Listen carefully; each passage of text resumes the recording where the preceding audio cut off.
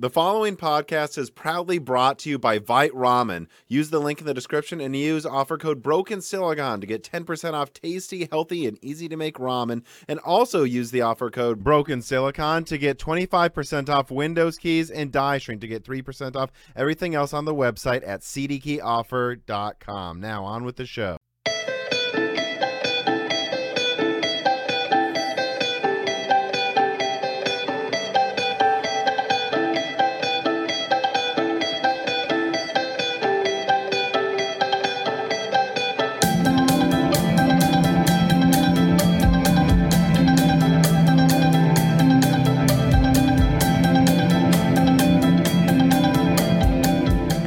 Broken Silicon, a gaming hardware podcast. I am your host, Tom, and today I've actually had you on the list to get on at some point this year, whenever there was an opening, especially once discussions became very heavy around supply chains and pricing, which, I mean, that's been heavily discussed, let's be honest, for over a year, but it just seemed like the right time now with at least gamers discussing it heavily with what's going on with a lot of recent graphics card releases. And you've been someone that I've talked to for years. You know, you really are a veteran of semiconductors and reporting on semiconductors and, you know, working with other people who report on it too and consulting. So, yeah, I'll let you introduce yourself now. Right. So my name is, well, Lars Göran technically, but I tend to go by Lars or LG these days. Swedish names don't really work well internationally. Yeah, I've been a tech journalist for over a decade, and then I ended up working in the industry and have run my own company out of Taiwan for the past 5 years. Obviously, this little pandemic caused some issues with that. Mm-hmm. Yeah, I mean, it's caused issues with a lot of things, and it's won't seem to get rid of itself yet, will it? But on a cheerier note, though, hopefully, I mean, I'm curious, you know, as little or as much as you want to say. I mean, like, so you're from Sweden, right? Yep. You know, what got you? When did you first start getting into? I mean, it's such a blah way to say it, but computers. When did you get into computers? What do you first remember? You know, what games did you play when you were younger, and what led you on the path to reporting on them?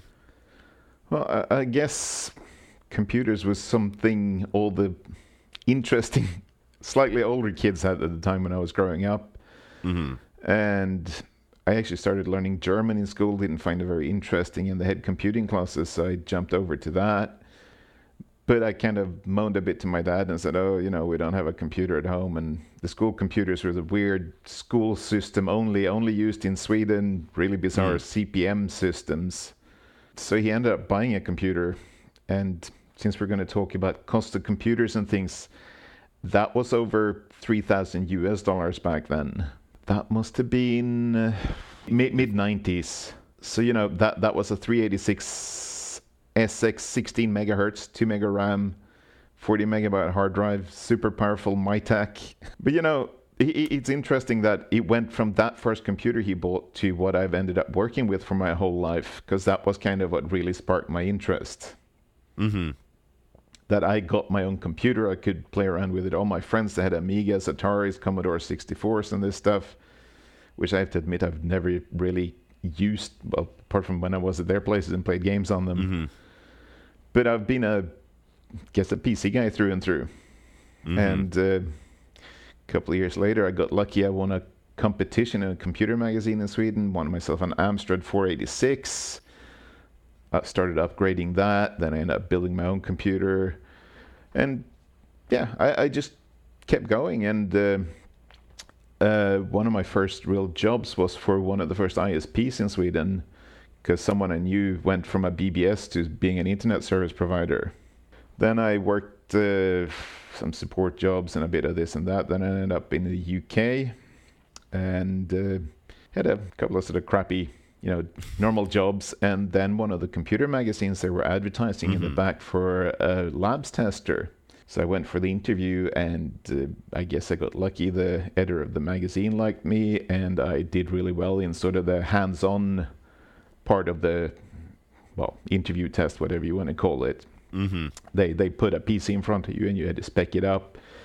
You had to write some thoughts about it, price it up and everything. And apparently I did really well in that, and they hired me. So that was a magazine called PCW, or Personal Computer World, not the same as the US magazine. Mm-hmm. And yeah, from there on, I've been. I mean, it's a long resume. Yeah. And don't feel. I think everyone feels the need to sell themselves short. It sounds like you got that job because you knew your stuff better than most people. I don't think you got lucky. Sure. Well, it was a bit of luck as well. Had someone better been there, well, that would have been it, and I would never have been doing what I've been doing for the past 20 years or so. You don't think you would have applied to another one? It was one of those applications you put in because you're like, oh, this looks cool, let me try? No, I did actually apply for a job with a magazine in Sweden, but failed miserably because I was not considered a good writer. But these guys were good to me, and they let me start write for the magazine, little games reviews on the side, or like little MP3 players and crap like that, while I was the guy who was busy doing the benchmarks for them normally, like the graphics cards and sort of the boring stuff, CD burners. Anyhow, that was one of the first things I got to test for the magazine, was a group test of CD burners. Mm-hmm. That took a lot of time because they were only 4-speed drives back then. Yeah, I was gonna say, you touched on something that I think now would be a good time to cover. We talked, of course, before we recorded, to just kind of touch base, pick your brain, what can we talk about? And I brought up a thing my friend said, where I was discussing, what's going on with pricing, and to be clear before I continue, I do expect pricing for the same given performance to get better over time at the end of this year, but it's not as drastic as we saw. I think what was clearly the PC gaming renaissance of 2012 to about 2016. And I said, well, things are changing, costs are up. The cost to go to new nodes is drastically more. Like, we solved Moore's Law temporarily by spending 100 times more than we used to. That's how we've solved it. And that's going to have repercussions. He goes, yeah, but that doesn't make sense. Things are always supposed to get cheaper. And I said, based on ordained by who? Yeah.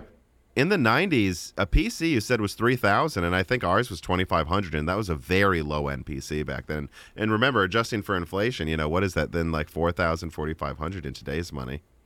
The prices obviously went down really fast once we got into the 486s, because there was a lot of competition.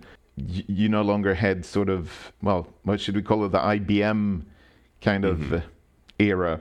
It was the clone era, so you had all the Taiwanese companies coming in.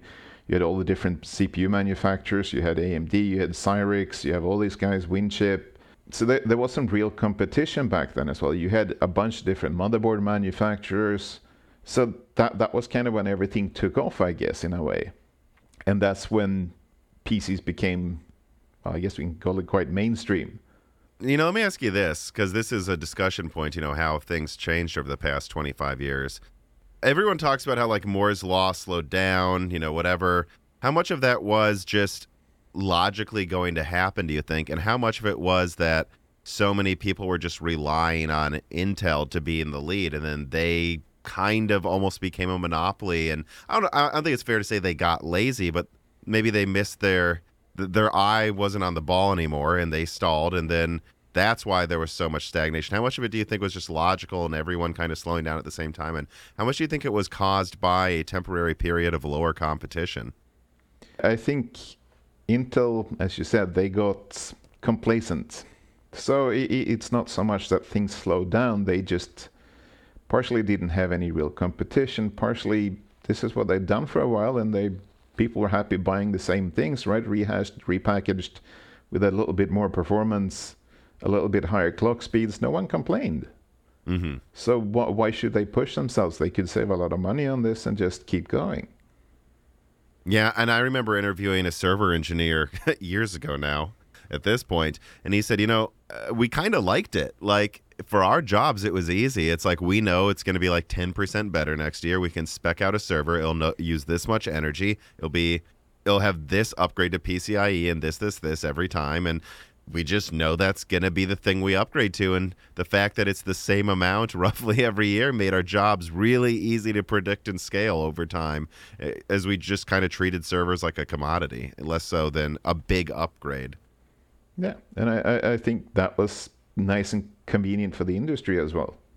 Now, Amiable Chief writes in and he says, "Hi, Tom and Lars. What effect on consumer product pricing do you foresee in a few years when fabs are plentiful, but so is competition, at least relative to the previous few years? Does this mean shorter product cycles with fractional performance gains between competing products and no clear winner? How does the industry go about recouping the massive CapEx investment in production capacity we are seeing today while being," and he puts this in quotes, "reasonable in this new pricing singularity," which is what I call the 6500 XT launch, which I don't want to talk about it quite yet in too much detail, but like the pricing singularity, this is when inflation, shortages, and rising costs, I think, hit home extra hard finally, that we'll look back and go, yeah, that's when pricing kind of changed. Like, do you expect that do you feel like this is happening, like pricing singularity? Do you think pricing will get better over the next few years? And do you see this period as a time of far greater competition than before, like he's saying it is? I think we have far less competition than ever. Obviously, Intel is coming in on the graphics side now, so that will probably make things a little bit more interesting. But I do believe we'll see definitely pricing decrease from now, since everything is unreasonably priced. But obviously, we're in a perfect storm right now with shortage of pretty much any kind of components, crazy shipping prices, labor shortages, or labor restrictions at least. So all this is sort of causing problems. I mean, I talked to someone that works at a company that makes SSDs, and they said, well, we can get certain parts, but there's not a shortage of things, but we can't get everything at one time. Mm-hmm. And it seems to be the same for DDR5, where companies like Micron and Samsung and these guys, they're churning out memory chips, but they don't have staff to get it packaged, and you can't get the power regulation bits. Mm-hmm. So that's sort of the situation we're in now. And the other issue that is starting to get reported now is that a lot of these big companies, they're putting in orders for a year ahead. So now they're starting to stockpile. There's been reports about certain system components being stockpiled by the large manufacturers. And that is causing shortage for other players in the industry. Yeah. Yeah, I've heard about that too. I think I reported on that a few months ago. Now everyone's well aware that there are some, like I heard quotes of people like just placing orders for 3-4 times as much as they actually need, just because they're like, whatever, we'll take it. We're worried. Just whatever you make, we will pay this much for it. But it seems like a lot of people are doing that at the same time. Doesn't that mean it's becoming a bubble, though, right? Like, this is going to have to crash and actually crash within a year, not just... I think we're going to see a steady decline in pricing this summer, but I think at some point, probably, again, I guess, early 2023 is when there's going to be a crash again, though, like in pricing on things. Don't you think? Like, it has to happen.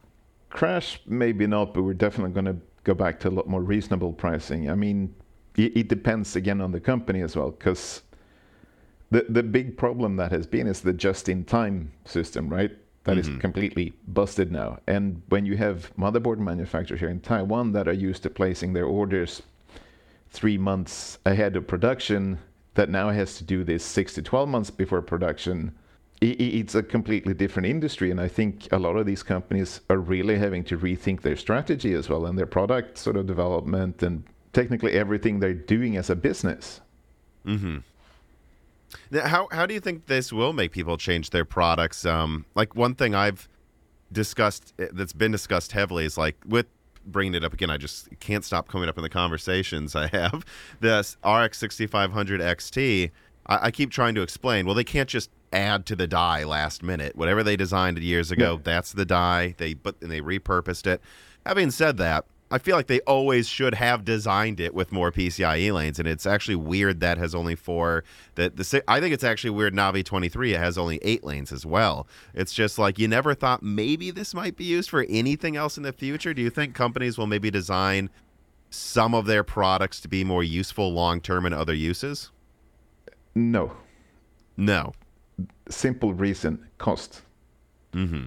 But as soon as you make a bigger chip, it's going to cost you more. So the more things you can strip out that doesn't take up die space, the cheaper the bit is going to be at the end of the day, right?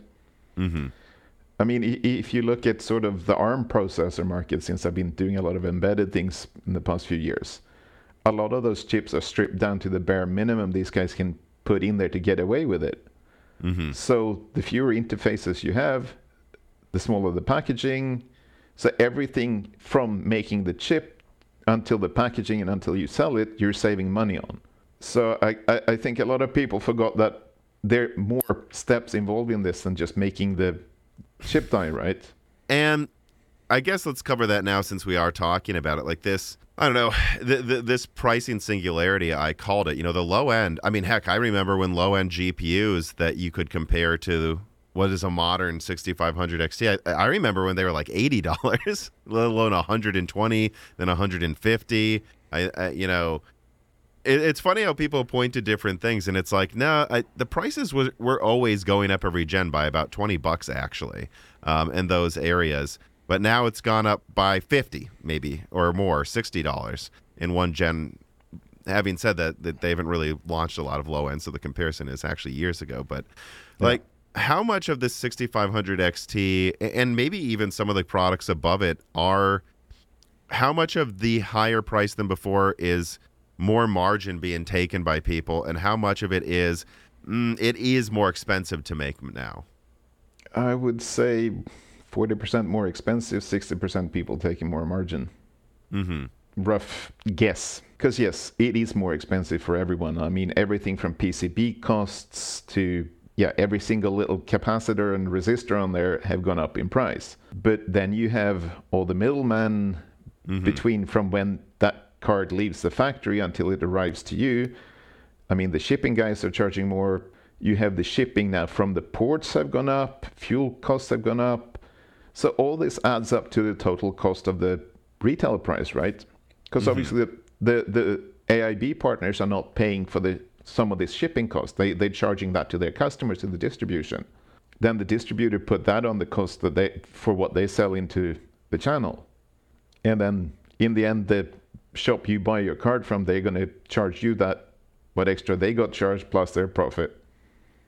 Right, and I guess one thing I want to be clear about then, because I think a lot of people might think that I'm saying, it's only going to get worse every month from here on out, and it's not true.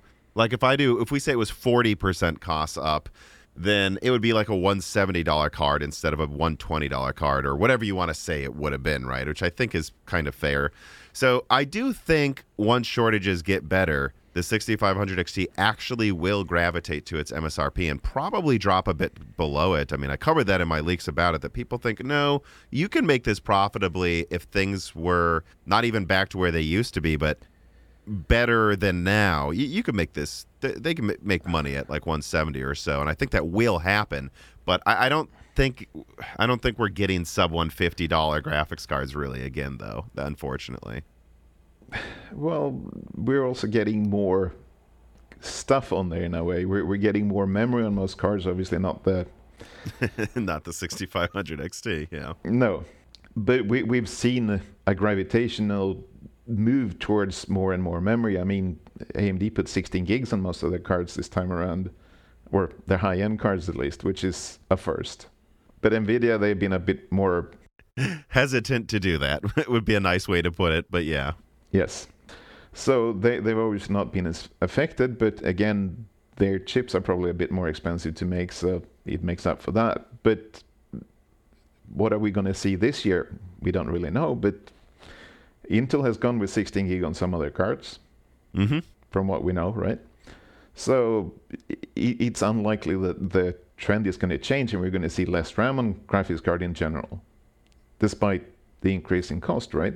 I think next gen, everything's going to have more. Like, they wanted to do that this gen, and I think that is, that's going to make it stay hard to get enough RAM then probably for a while, right?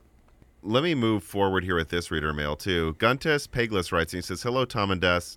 What are your thoughts on the seemingly ever-growing TDPs of CPUs and especially GPUs in the mid-range and high-end consumer products? Is this a side effect of increased competition between AMD, Intel, and NVIDIA, or the lithography process not being quite up to the performance ambitions, and so they're overclocking more, or a mixture of both?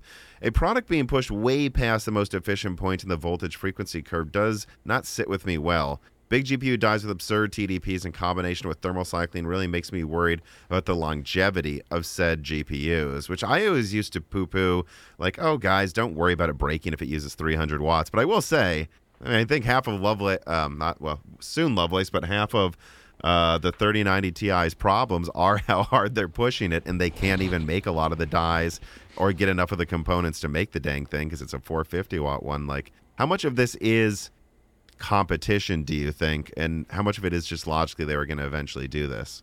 But yeah, what competition? Well, I think one of the things that have thrown a real curveball now is all the ray tracing bits that have been integrated into the GPUs, because obviously that takes up both space and it seems to cause additional constraints on the chips anyhow.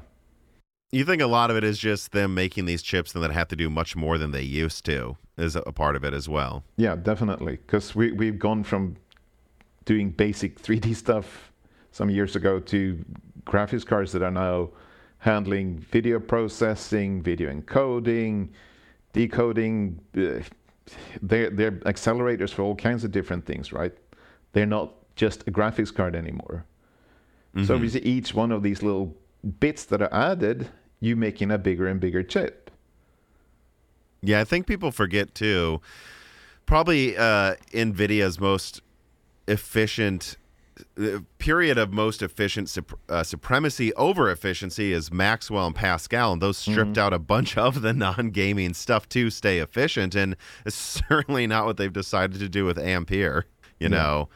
And when I look at some of the rumors you sent me one today of what RDNA 3 has, I'm like, RDNA 3 almost looks like Ampere-like, except MCM, which is interesting too. So, a lot of it has to be the competition, though, right? I mean, anytime AMD really challenges NVIDIA, they seem to just push power consumption up as high as they can.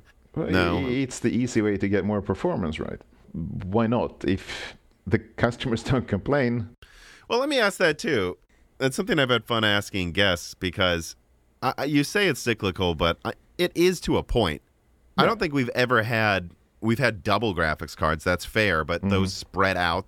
It's two dies, which makes it easier to cool a surface area, And at what point, though, do you think customers will have a problem? I mean, Hopper is, I'm being told, could be using over 1,000 watts. Now, that's not for consumers, so they'll make it work, I guess, maybe. I don't know, though. That still sounds insane to me, even for enterprise. But, like, Lovelace is supposed to be over 500 watts, or it could be.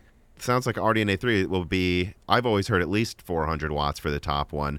Do you think people will complain once we get to 500-watt graphics cards, or they'll just, whatever, nope, bring on the 600-watt one? It depends on who you are, right? Because there's people who just don't care. But now we're in a situation where electricity prices are up pretty much globally, right? So that could be one of those reasons where people go, hang on, my hobby is now going to cost me more every time I use my computer as well. Every time, which has always been the case, but this is different. But 10 watts, not a big deal. 100 watts, well, now it's starting to get a bit silly. And I guess the other problem is going to be how much are these things going to cost with the kind of cooling that is going to cool them. I mean, a lot of people are complaining already that, these things are getting too hot. And if we're getting to 500-600 watts, without an all-in-one cooler attached to the card, are we going to be able to cool these things? Well, and you said earlier in our conversation today, of course, Ampere costs more to make, so, less RAM made up for some of that against AMD. It costs more to make.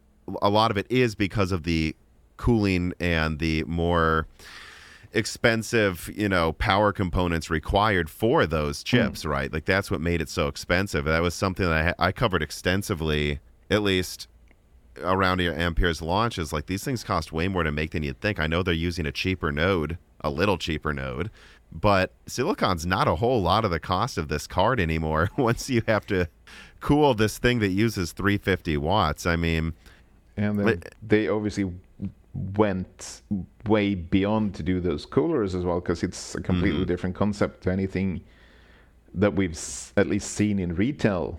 I'm not sure how they ended up with that, but I know they've been working, at least in the past, with companies like Cooler Master here in Taiwan. They're probably working with some other companies. I guess it was a rumor that Cooler Master made one of the coolers for those cards, right? Mm-hmm. They're going to have to find partners that are skillful enough to develop these kind of cooling solutions as well.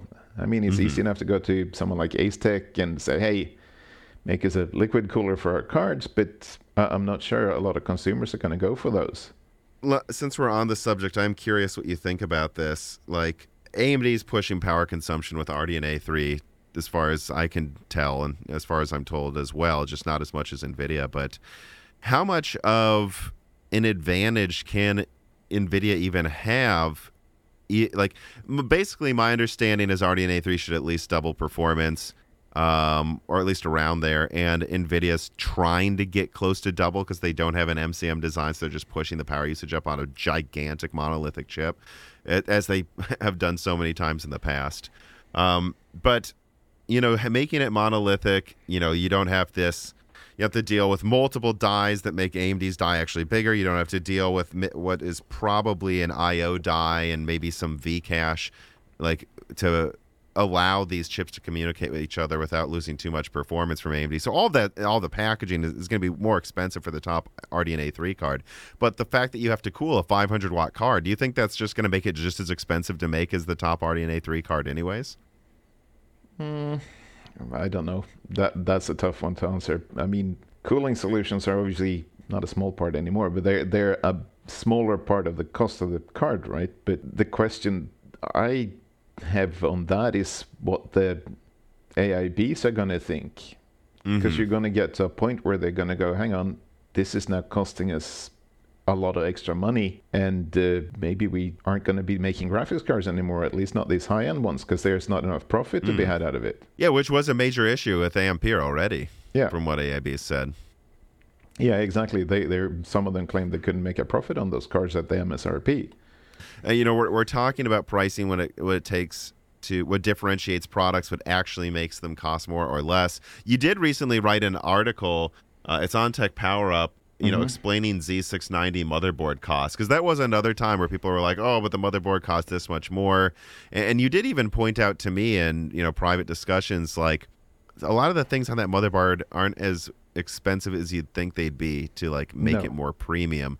Like, what made you want to write that article? And, like, just, you know, tell us a bit about it too, because it is and I think it became pretty popular on Tech Power Up. I think it is an important thing that people need to start understanding. Well, I wrote an article about all the Z690 boards that were launching first, like a roundup kind of thing. And there was a lot of people complaining and going, oh, why are these so expensive and blah, blah, blah. So I asked around a bit because, yeah, motherboard prices have been going up. But a lot of people seem to think it was because of PCI Express 5.0. But that is not the costly part of these boards. And that's what I wanted to dig into. Of course, the different PCB materials going from PCI Express 3 to 5, yeah, that's going to add some cost, but we're talking cents here on a motherboard, not dollars, right? Likewise, when AMD went from PCI 3 to 4, this is just a slight extension of that because it's using very similar PCB materials and designs and things, right? So that's not the big cost. But there's obviously some more cost going into the board development itself, because it's a little bit more complicated making these things, right, for the engineers. The things that came up is that the new CPU sockets are expensive because it's very limited suppliers for now, and apparently stock seems to have been a little bit limited as well. So we've kind of double or maybe even triple the cost compared to LGA 11.5, whatever, you know. Whatever the last one was. Yeah. So that's one reason of why the cost has gone up. Chipset is obviously not Intel's at least list price, right? That's $1 more for the chipset, so that's not it. But it turns out that they've changed the power management or power design, not power management, but they went from what they called IMVP8 to IMVP 9.1, and that changed from using cheaper components for the power regulation, and that seems to be one of the main contributing factors, beyond the fact that people are now expecting bigger, more powerful power regulation in general on the board. We've gone from like 5-6 phases to like 20 on the high-end boards now, right? Mm-hmm. So that in itself, I remember when like 4 to 6 phases or something was standard, and now it's dozens of them. Yeah, I mean, even the sort of fairly basic boards from a lot of companies have like 12 power phases now. Mm-hmm. So if that's a doubling in cost per power phase over Z590 boards, that's going to be a lot of money. Some of these sort of things, people don't think about that as cost to a product. Mm-hmm. It sounds like, a lot of it is us asking for it to at least sound. It's up for debate if that even makes the motherboard any better, but at least sound more premium.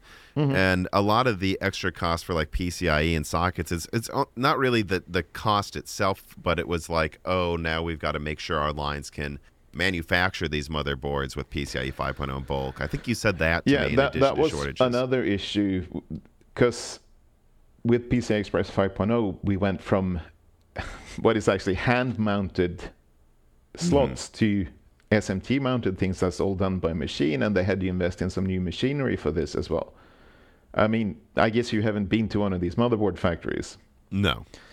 So on one floor you have the SMT machines, it's like clean room, everything, and then you go down 1 floor or 2 floors, and it's a room full of, well, excuse the expression, but Filipino ladies who are sitting there and placing components by hand. Mm-hmm. And then it goes through a soldering machine, and so it's a very stark reality between the part where the machines are doing everything and where you have all these sort of bigger parts on the motherboards that has so far been done by hand. Now these companies who have had a very fixed way of manufacturing things for years have had to move to new, more expensive equipment. You need to get pick and place machines that can pick these bigger components, and then you need to have different sort of machines for both inspection and sort of the whole process of making these boards. So there's a lot of hidden costs that they're obviously going to charge to the customer. Right. It sounds like a lot of this is, I don't know if temporary is the right word, but they had hurdles they had to go through that have increased prices or that made them feel they needed to charge more to justify all this work. But that's not permanent stuff, it sounds like. No, of course not. I mean, the problem you have with a lot of these companies, they want to recuperate their investment as quickly as possible, right? So if they buy a new machine, they're trying to get that cost back in the first year or so if they're selling something using this machine. Mm-hmm. I don't know why it's done that way in Asia, but it seems to be the way they do things here. Whereas, like in the Europe or the US, they would spread this over the life of the product. Yeah, I mean, I remember in the automotive industry, a lot of our tooling and a lot of that, even just minor tooling could be $50,000. Yeah. But we would, especially if it was an important high volume product, we'd say, we'll make the money back in 5 years, or we'll be 100% sure we make the money back in 5 years, but we'll probably do it sooner than that, Yeah, and that's just not the mentality here. It is, we need to make this money back as soon as possible. Mm-hmm. So you end up with certain things that ends up costing more than it really should, because these companies are trying to recuperate their costs quickly. Today's video is brought to you by CDKOffer.com. Whether you're looking to get good deals on PlayStation, Microsoft Office Professional, or both Windows 10 and Windows 11 operating systems, CDKOffer.com has you covered. CDK is a long-term sponsor of Moore's Law is Dead, and that's because they have been consistently providing me and Moore's Law is Dead's fans with a service that I think PC gaming just needs. Reasonable operating system and Microsoft Word prices. We all have to use these products, and we don't need to overpay for them if you use CDKeyOffer.com. And you know what? I know I will be using these products later this year for a new Raptor Lake or Zen 4 system, most likely, and I will do so knowing that, well, they're all legitimate keys, and they are going to be delivered to me quickly and promptly when I buy them. Don't waste any more money than you need to this year. Use the link in the description or on screen to go to cdkeyoffer.com, and when you're there, whatever you decide to buy, make sure you use one of these offer codes. Broken Silicon gets you 25% off all Windows products, and Dyson gets you 3% off everything else. And this really does help the channel. It helps you save money. Use these offer codes. Use the link. Go to cdkeyoffer.com today.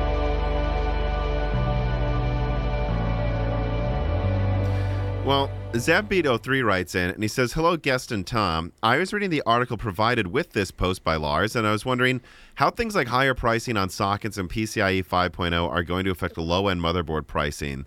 Will pricing ever reach a point where it is competitive with modern AM4 motherboards? Does DDR5 also raise the pricing on the motherboards as well? Finally, do you think that AM5 motherboards will have similar pricing to Alder Lake motherboards, or will it be more in line with AM4 motherboards that are currently available now at lower prices, or usually? Well, I think it's overblown how much cheaper AM4 motherboards are than LGA 1700. They're not that much cheaper. That depends on the SKU, right? Yeah. But yes, I think AM5 boards are going to be a little bit more expensive. Definitely. DDR5 doesn't really make a difference. We're talking a few cents, if anything, again.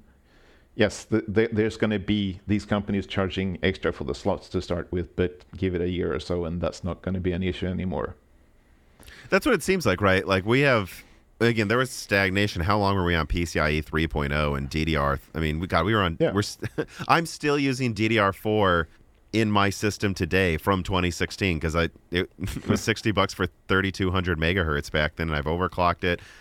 And I see no need. I'm just going to wait until DDR5 is reasonable, I think, and upgrade to one of those platforms. But we're going through so many new standards: 4.0, 5.0. We're already talking about 6.0. DDR5 is now out. A lot of these costs that have made these things expensive, it's not like they're going to stay, though. It seems like we're just upgrading, and in a year, actually, motherboards could get drastically cheaper, like I remember them being in the Ivy Bridge days and such, right? Well, there's always the transition period, right? We've seen this every time we move on to big platform changes like this. Every time we change memory, the memory prices for the new stuff is like crazy. Maybe not as bad as for DDR5, but not far off anyhow. So yeah, this is a transition period, and I think that's the way we have to look at it. Are we going to get as cheap motherboards as before? I can't really say, but probably not, because we're again asking for more. I mean, you look at the enthusiast community, they're asking for more and more of everything as well. We've gotten more bling on motherboards. I mean, as we talked earlier, I'm blaming Asus for this. They started a lot of the bling stuff with their ROG series. The other guys tried to copy them. We've had some tacky stuff. We've had some nice stuff. And,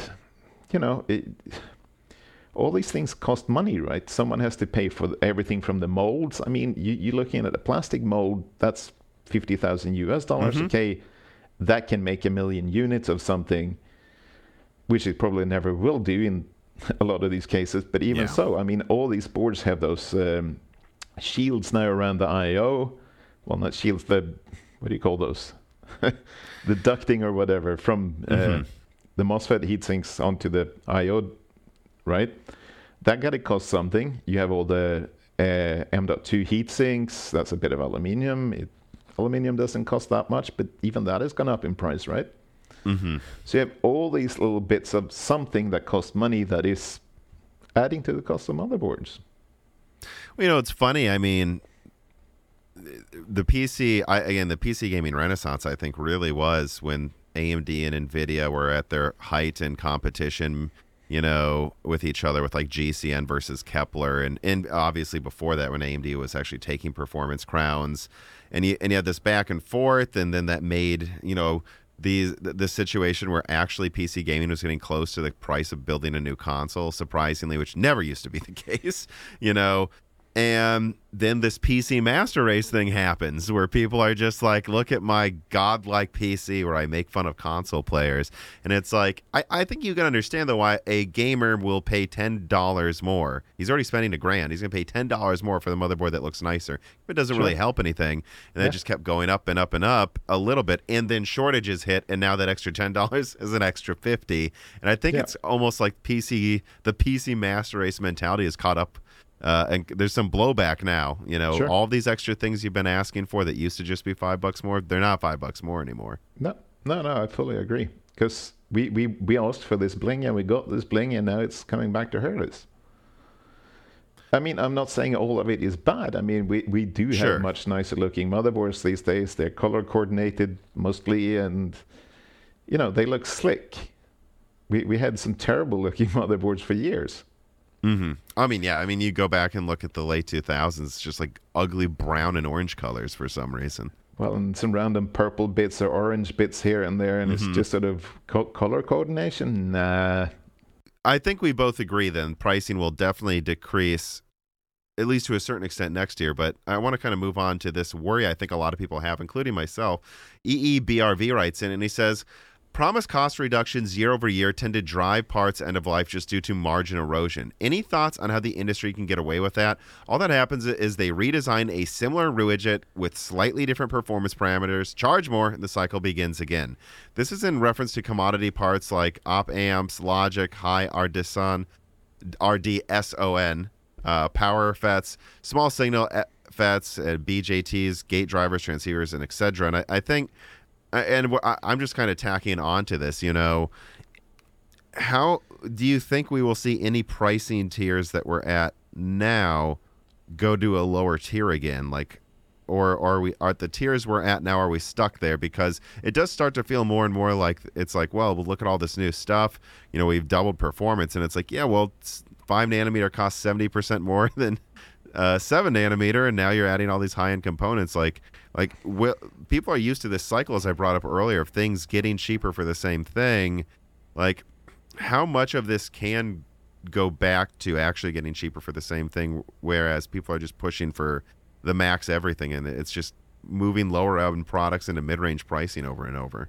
I think the parts mentioned, they're mostly passive components, right? So they should probably come down in price at some point, at least. But right now the issue there is that we have the EV industry that is also eating up a ton of these components, right? So there's a competition with that. Right.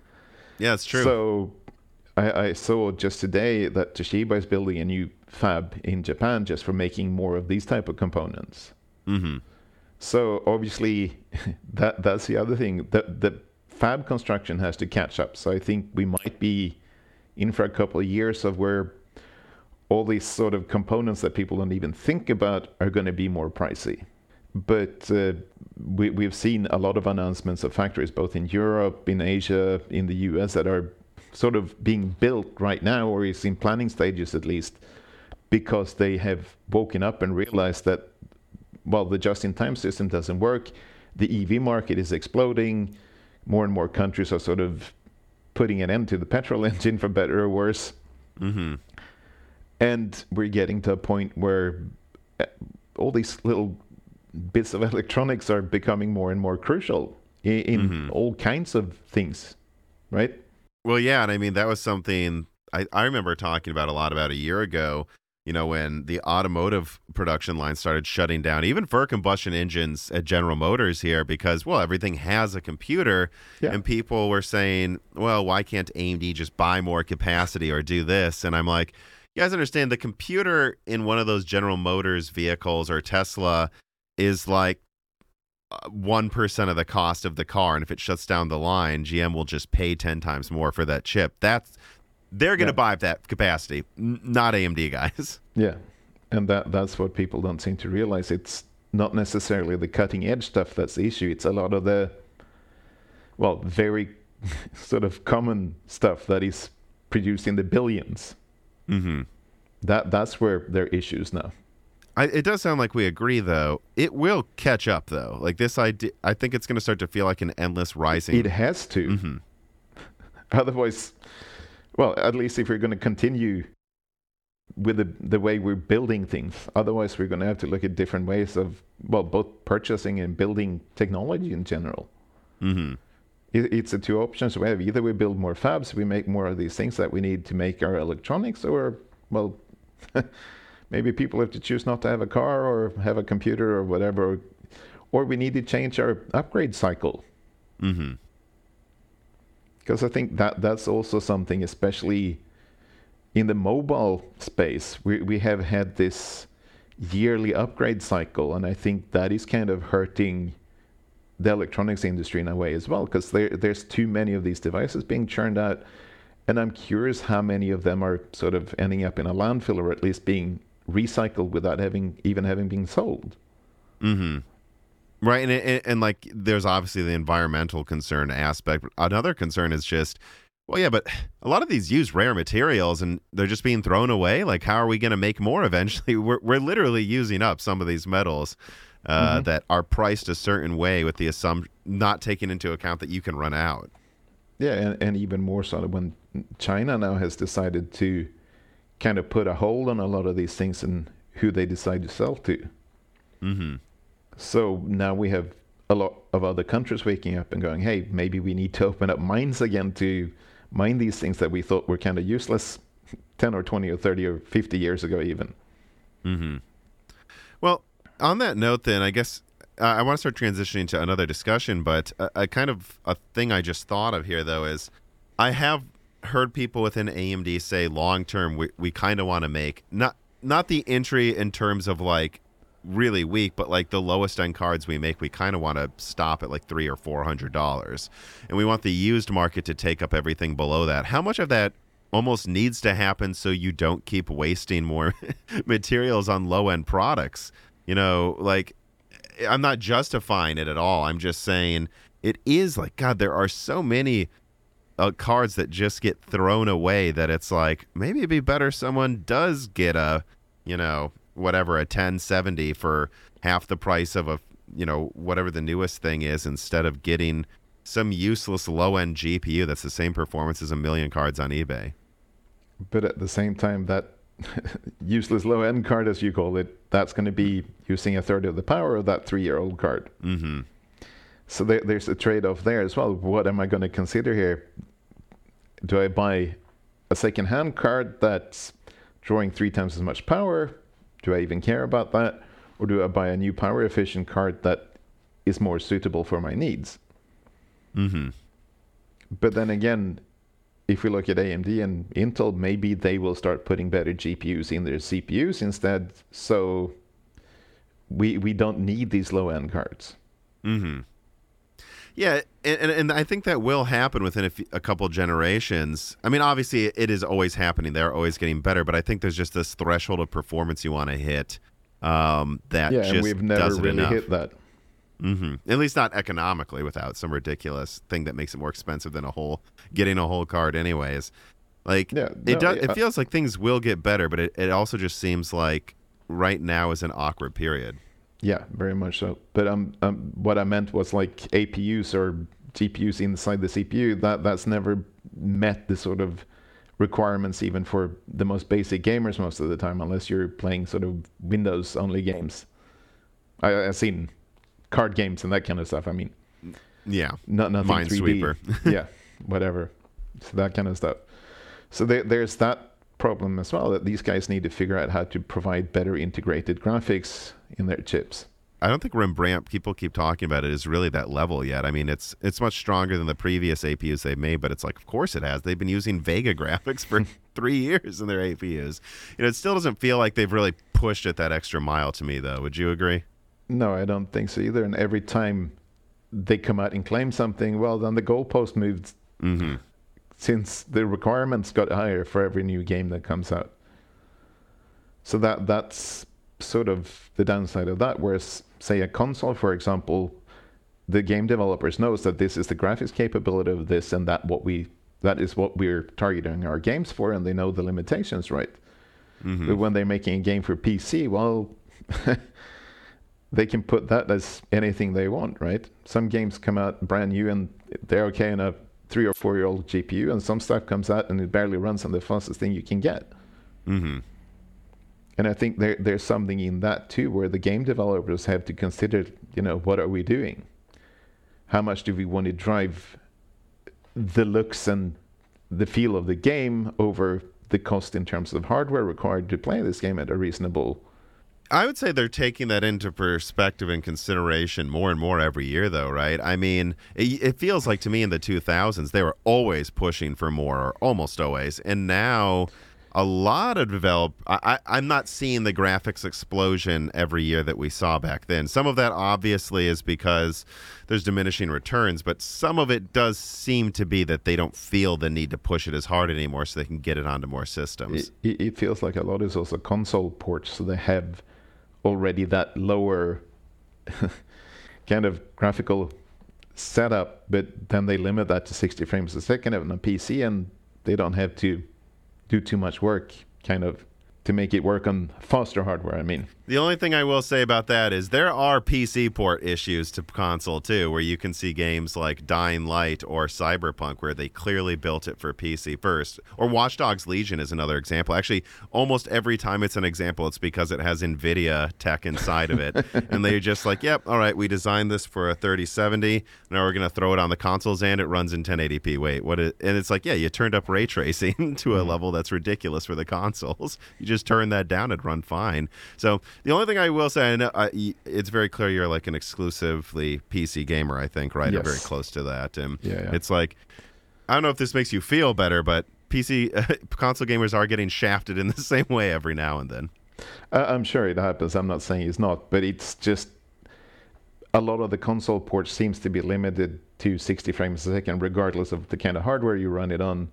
Whereas a game that was originally planned and built for PC, you get better hardware and you get more performance out of it, kind of thing. That's what I more meant. Mm-hmm. But let me start moving into like the OEM and more business relationship side of things here. So I know you worked both for AIBs and working with reviewers, and then also the other side of it, been someone who works at websites or magazines, I guess, right, that review these things.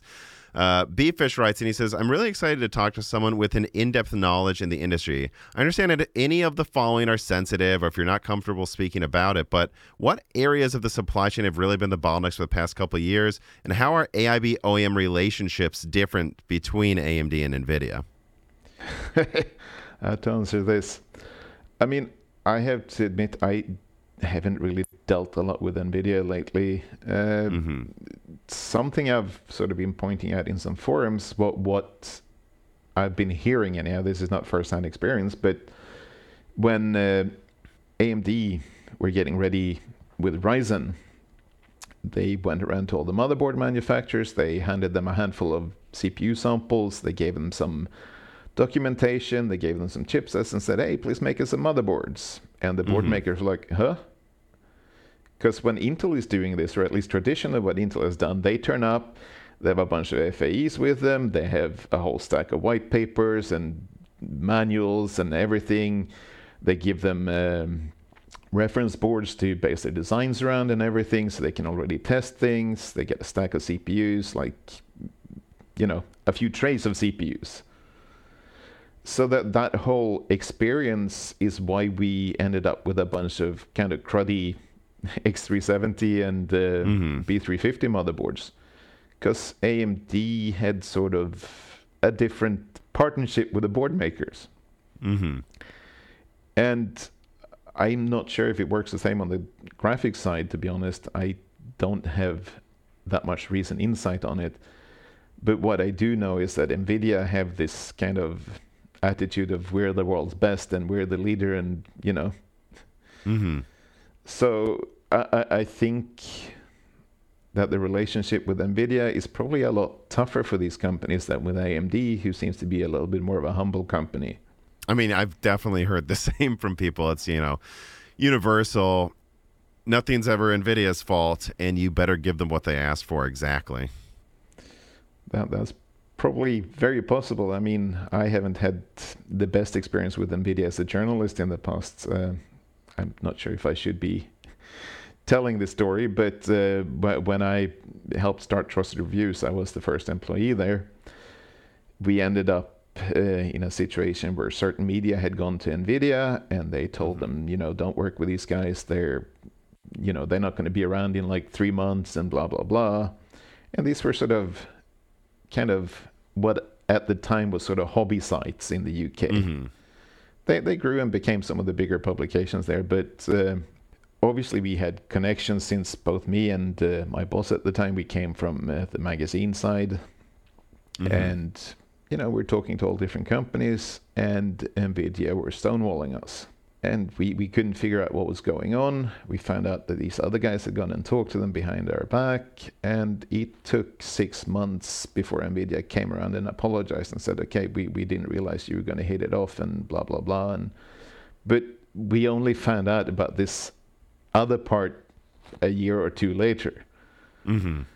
So that kind of stuff happens in the industry too, which I think is actually quite disgusting, that some sites are so afraid of the competition that they will go and talk smack to vendors about their competition. Yeah, I've never heard someone talk about that. I mean, that you gave one example there, but you've been doing this for so long. I know a lot of people. Like, is that something that happens all the time, though? There's also this thing where the websites are trying to make each other look bad, or try to, do the types of things that you said happened to you?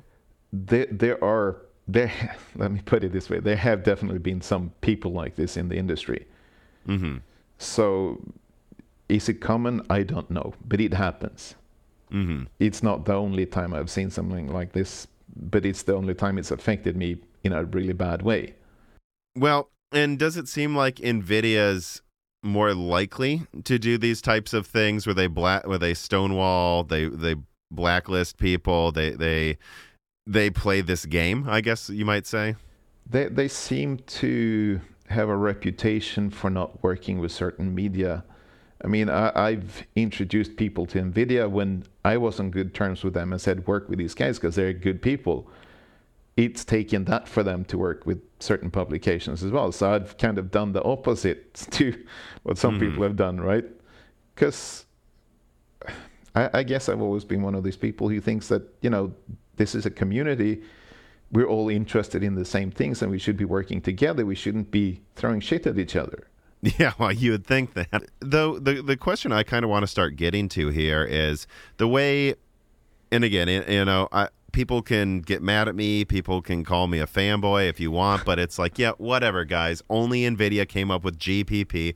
Only NVIDIA came up with, they did tons of blacklisting around the GTX 480 launches. If anyone talked about its power usage, that was pretty universal. Only NVIDIA gets away with half of the crap they seem to do with like Hairworks and PhysX and all of this stuff. So you can call me a fanboy for pointing that out, but I don't see the other people doing that as often. Like, how much of this is just the way they think and the way other people think's working fine, and how much is it like, is AMD...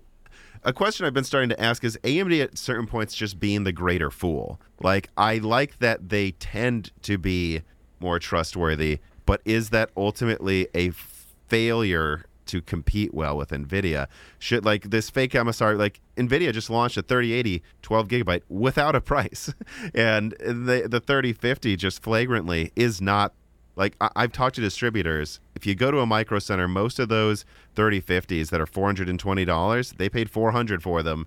This is not a $250 card. It was never going to be a $250 card. Like, how many of these practices do you think, hurting NVIDIA actually, but they think it's working? And how many of them is AMD just being an idiot by not getting in the mud and fighting fire with fire? And it's an uncomfortable question. I'm not advocating they do it for the people listening, but it's like, how many times am I going to see AMD get slapped and NVIDIA just get away with doing, I think, much more anti-consumer practices before AMD just has to start playing ball? I think NVIDIA just doesn't care. Mm-hmm. It's that simple. They do what they do, and as long as they're not being taken to court, they don't care.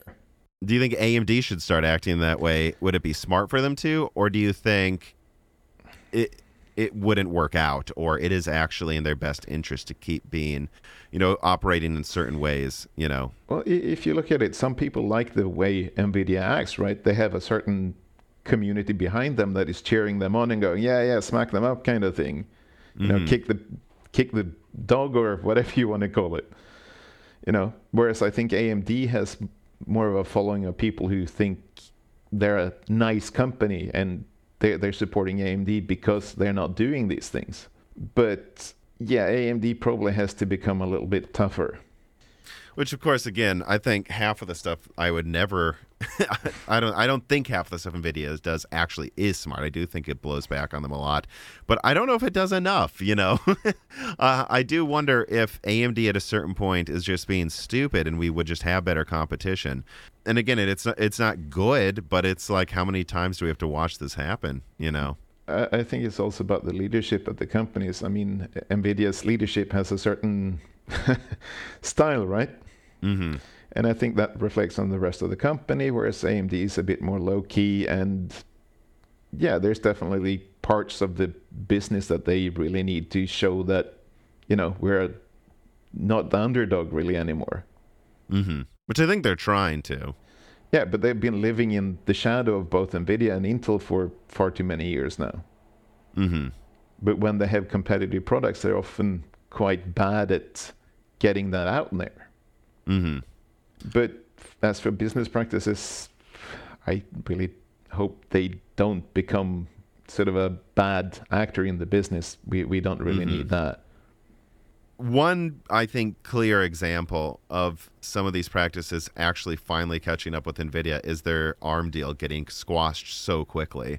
Like, a lot of people talk about, you know, well, it's because of this, it's because of this property of the deal, and all of that's true. But when I talk to people, it's like half of it is just the entire industry doesn't trust them. Like, if it was another company, they may actually let it happen.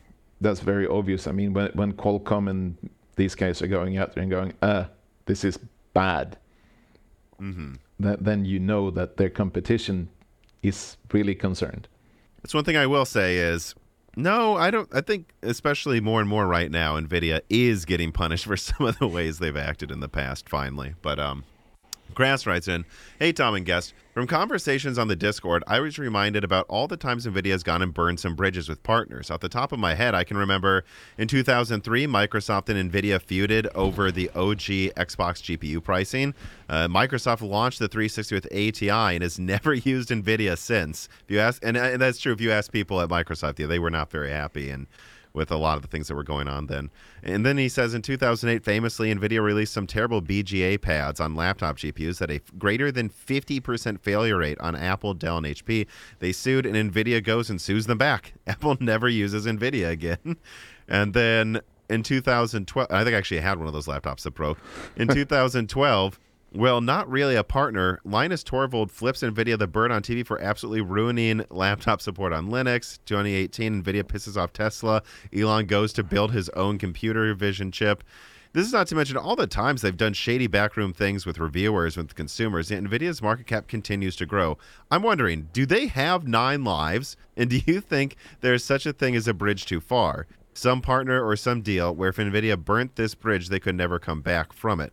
And I say this not because I hope it happens. I own NVIDIA stock. Crass does. Not me.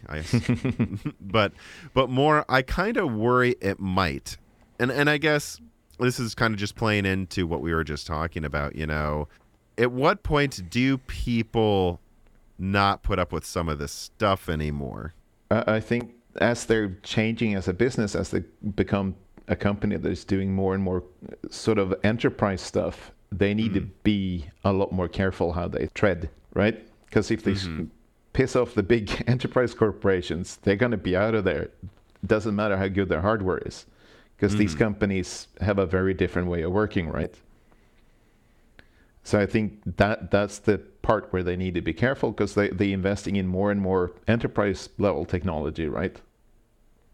Yeah, because like if you think of things NVIDIA's done in the past with Fermi, they completely threw TSMC under the bus with their Fermi issues and like said, oh, it's TSMC, they can't make chips correctly. Meanwhile, they were making tons of AMD chips on the same node just fine without the same failure rates and crazy power usage. And ultimately, it's because, from what I've read, NVIDIA did not follow the design rules. TSMC told them, hey, you have to follow this if you want it to perform optimally.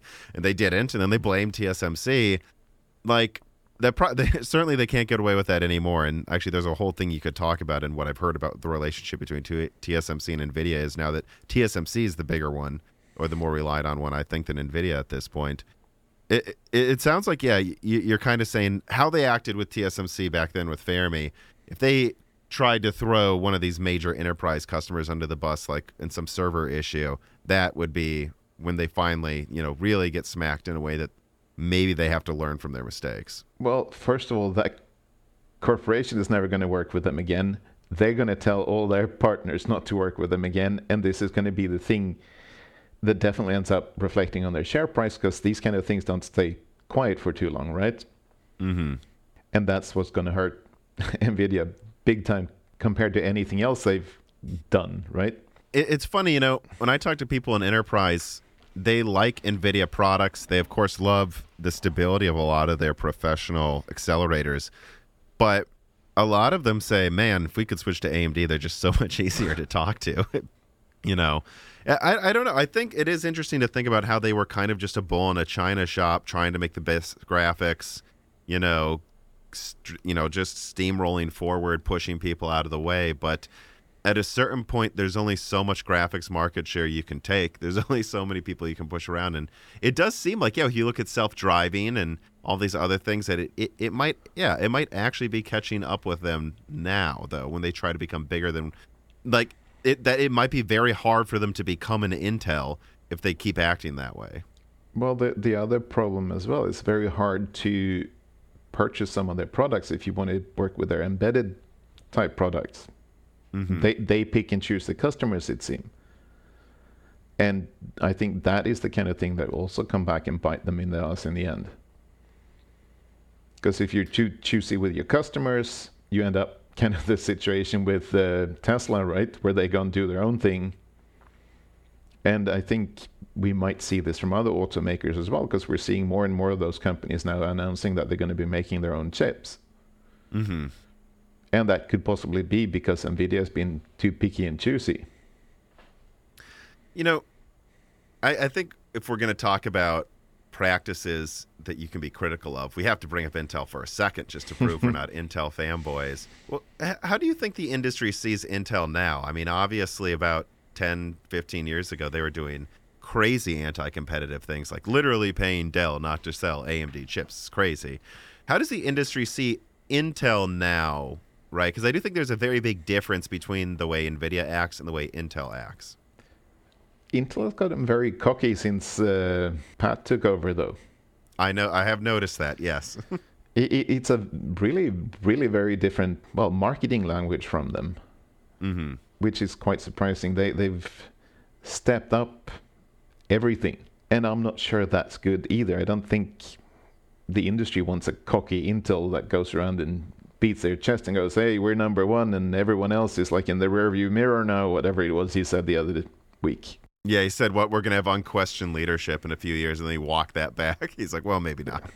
Yeah, it's not what anyone wants to come back, I think. It doesn't benefit anyone, not even Intel. But at the same time, now there's so much competition from like the ARM market space as well for a lot of these things. So Intel isn't the obvious choice anymore. Mm-hmm. And we're not even talking about AMD then. Well, and my understanding from talking to people that work with Intel too is it's like, yeah, they've done anti-competitive stuff, but they're also at least nice to us, and that's why it worked out that people like working with them. And that's what I'm saying to people is the differences between like NVIDIA and Intel. Intel at one point did the crazy anti-competitive stuff at the macro scale against AMD, which is what differentiates the things they've done to what NVIDIA's done. But at the same time, they were nice to people they worked with. Well, at least based on my personal experience, Intel has always been a decent company to deal with. They've never sort of tried to stab you in the back or something like that. Mm-hmm. But yeah, it really depends on what level you're working with them as well. If you're a nobody, they treat you like a nobody. Mm-hmm. So that's kind of a bit frustrating for some companies as well that are, especially startups and things like that are coming to them and they have ideas and they want to do something. Intel goes, I have to go talk to our distributor. That's maybe the problem with being a huge corporation, though. But I think a lot of the not just Intel, but a lot of the companies in this industry needs to reconsider their customers, because there's a lot of companies that have really interesting ideas out there, and they kind of just knock them on the head because they don't get the right support from these companies. And that applies even more so to all the ARM chip guys. There's a reason why the Raspberry Pi is kind of the most popular ARM chip out there when it comes to startups and things. Everyone bases their products on it because it's easy to get, they have good support, but it's a so-so product, to be honest. But if I want to buy something else, I have to buy 50 to 100K chips. I have to sign a multi-year contract. I need to sign multiple NDAs, and I need to get approval by their finance department. That takes 6 to 9 months before we even get the documentation. And that's what I've heard too with like AMD right now, is they tend to have less of those requirements and things compared to Intel and NVIDIA. Yeah, and this is kind of a problem to certain companies in the industry, and it's killing innovation to a degree, I would say. Well, I actually want to, it just occurred to me, I want to ask this. I was just very critical of Intel and NVIDIA. What can you say critical of AMD, though? Not to try to pretend, be like fair and balanced just to be that, but it's like a lot of their mistakes are their mistakes, though, at the same time. Yeah, very much so. Well, what would you, if we were just critical of the others, what would you say AMD's biggest mistakes were over the past 20 years? They've been overconfident about a lot of their products. Recently, you mean? Yeah. Well, recently, the past what was that graphics card where they put poor Volta? Vega? Yeah. Yeah. I mean, that's one of the great examples of them sort of being really cocky, and then it turned out to be a turd, kind of. Again, as we said, they're a nice company, but they need to consider that they're still a business, and they need to try to win more business, and they need to be, I guess, more supportive of their big customers. Because likewise, when the first Ryzen laptops were being made, that was the same kind of thing. They turned up at a few companies, handed over a few bits, and said, "Hey, good luck." And yeah, these guys don't like that. They want hand-holding, especially the Taiwanese companies. They want FAEs they can call up at in the middle of the night if it says that they're, having some problem with their designs, and they need a different level of support that I don't think AMD always gives them. So if they want to try to win more market share, they need to take better care of the partners. And one of my guests was someone very high up in the decision making at like speccing out laptops at a major OEM, and we were talking about like one of the biggest, like someone like an HP or Lenovo or something like. And he made it very clear. It's like, no, we want to use AMD. It's just Intel literally like has double the documentation in design hand-holding, and they will help you co-design a laptop. And if you just throw Renoir or Cezanne at us, we go, yeah, we like it, but like we already have this whole thing specced out. Can you, like, where do I put this? What voltage does? And it's like that's a reason Intel has a laptop is the whole thing. It's not just the chip, And Intel's been very good at doing that. And Intel seems to help with sort of third-party suppliers as well for certain components and things, whatever is needed. So AMD doesn't seem to have some of those partnerships either, where they can bring a whole solution to these companies and say, hey, if you use all these parts, that will be, reducing your workload by half in just sourcing the components and figuring out what goes with what, right? Yeah, I mean, which eventually does just turn into a cheaper laptop too. I think a lot of people look at Intel versus AMD laptops and they'll go, what? AMD, uses less silicon. The AMD laptop should be cheaper. And it's like, yeah, but how much went into designing the AMD laptop versus the Intel one? That's why the Intel one's cheaper. Intel has changed since they reduced their IDFs around the world. But they used to do one in Taiwan every year, and they used to be at Computex here every year. And they turned up with like ready-made notebooks, ultrabooks, whatever it was at the time, showed them on stage and said, hey, you come to us, we'll give you the whole BOM on this thing, we'll give you all the sort of component deals. And you can take this and you can change it to whatever you want, but you can build this exact notebook piece by piece and just put your own chassis around it. I never heard of AMD doing something like that. Mm-hmm. Yeah, it seems like when it comes to like criticism or like what do we think AMD should do, it's some of the cockiness is fun, I guess. And I think their presentations now are the most fun to watch for sure. Like, my God, I don't know what's happened to NVIDIA press conferences. They are just a slog for 3 hours where there's like a third of it is anything interesting. I guess they're trying to become a little bit more corporate, but it's gotten too boring. Yeah. And I think AMD is that level of showmanship good. People will actually watch your YouTube videos, No, but I do think these kind of things needs to be interesting, right? Otherwise, people aren't going to pay attention and they're not going to watch it. Watch the cockiness, though, until you get to the support level of your competitors is probably the biggest thing we can say, because there is, and at a certain point, you do have to just say, well, that's arrogance, though, that like you make this really great chip, like even back when they had, the first Athlons, they're like, now everyone use it, and they just walk away, and it's like. But they need to follow through and deliver the end customer product with their partners. It's not enough that you make a good chip. Right, because you have competition. Everyone's making at least okay chips. So you can't just be the best. You have to do a better job of making everything else that goes into making someone use it. I mean, I think they are getting better at that, though, don't you? Well, they seem maybe to have not. done a lot. You tell me. Well, looking at the desktop platform, they seem to have definitely stepped up the game on the second and third gen, but the second and third gen of motherboards, at least for Ryzen, for AM4, right? They seem to have stepped up the game and provided a lot better support to the motherboard makers. Laptop side, from what I hear, it's still a bit so-so, but getting better.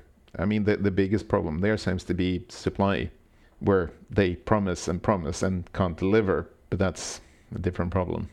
And I guess that might be because their bigger customers are being prioritized over the smaller mid-range sort of notebook manufacturers. Mm-hmm. We're kind of starting to touch on these subjects. I'm just going to skip ahead here to more of the launching discussion. Like, the Remedy writes in and he says, "Hello, Tom and Mr. Nilsson. You may not be able to answer this, but how much do geopolitics play a role in potential pricing of silicon and its end products? Do manufacturers and fabs price these unknowns into their margins? I only ask because of the current heat between the East and the West right now. And thanks for coming on. Very much appreciate any and all insight you can give." East and West, I don't think that's the concern, because obviously some of the Chinese companies might consider this an issue, but I mean, Taiwan is Taiwan. It's an island in more than one way. I mean, this is where a lot of the fabs sit. Okay, some things are made in Singapore or whatever as well. But Taiwan seems to be a very neutral player in all of this. So, no, I don't see, at least not this island, as caring too much about the geopolitics. They're doing their thing, and they're happy doing their thing, and they want to carry on doing their thing and being Taiwan.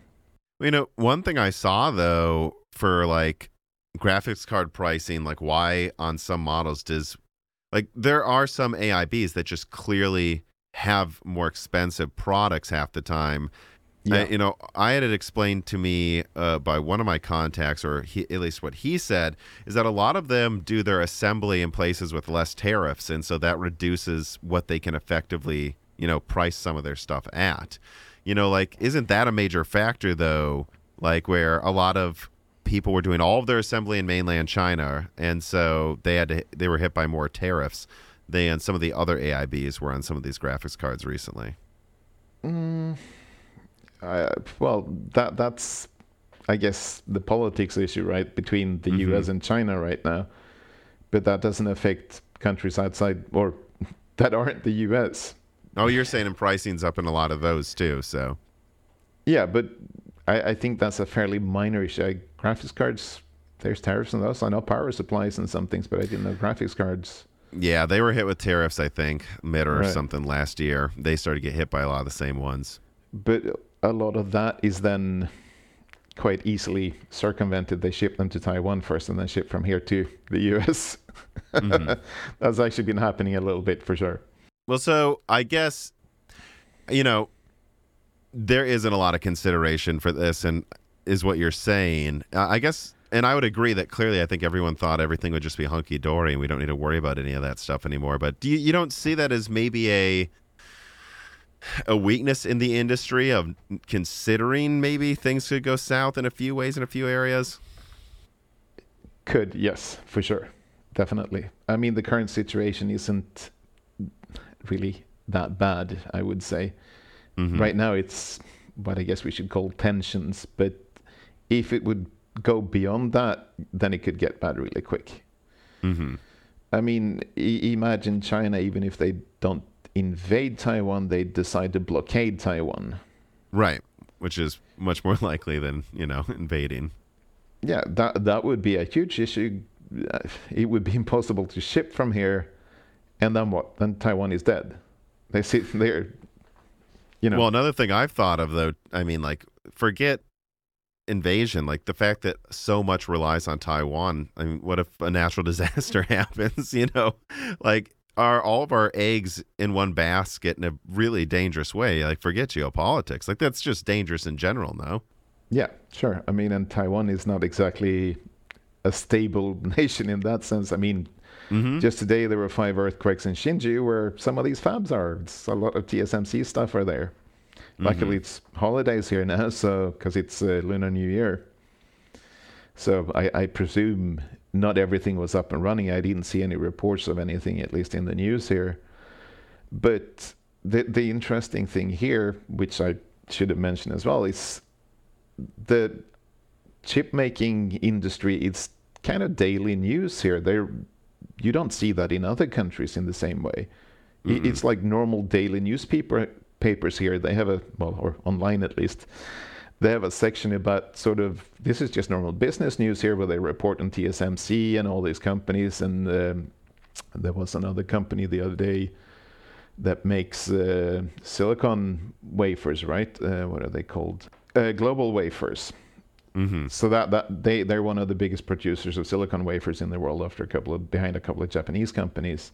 And those are companies you don't hear about normally, but here is just like normal business news. And as soon as there's an earthquake or a drought or any sort of natural disaster, those are the companies that end up in the news, and it's reported on that, now they're going to lose so much business, and it's really a concern here.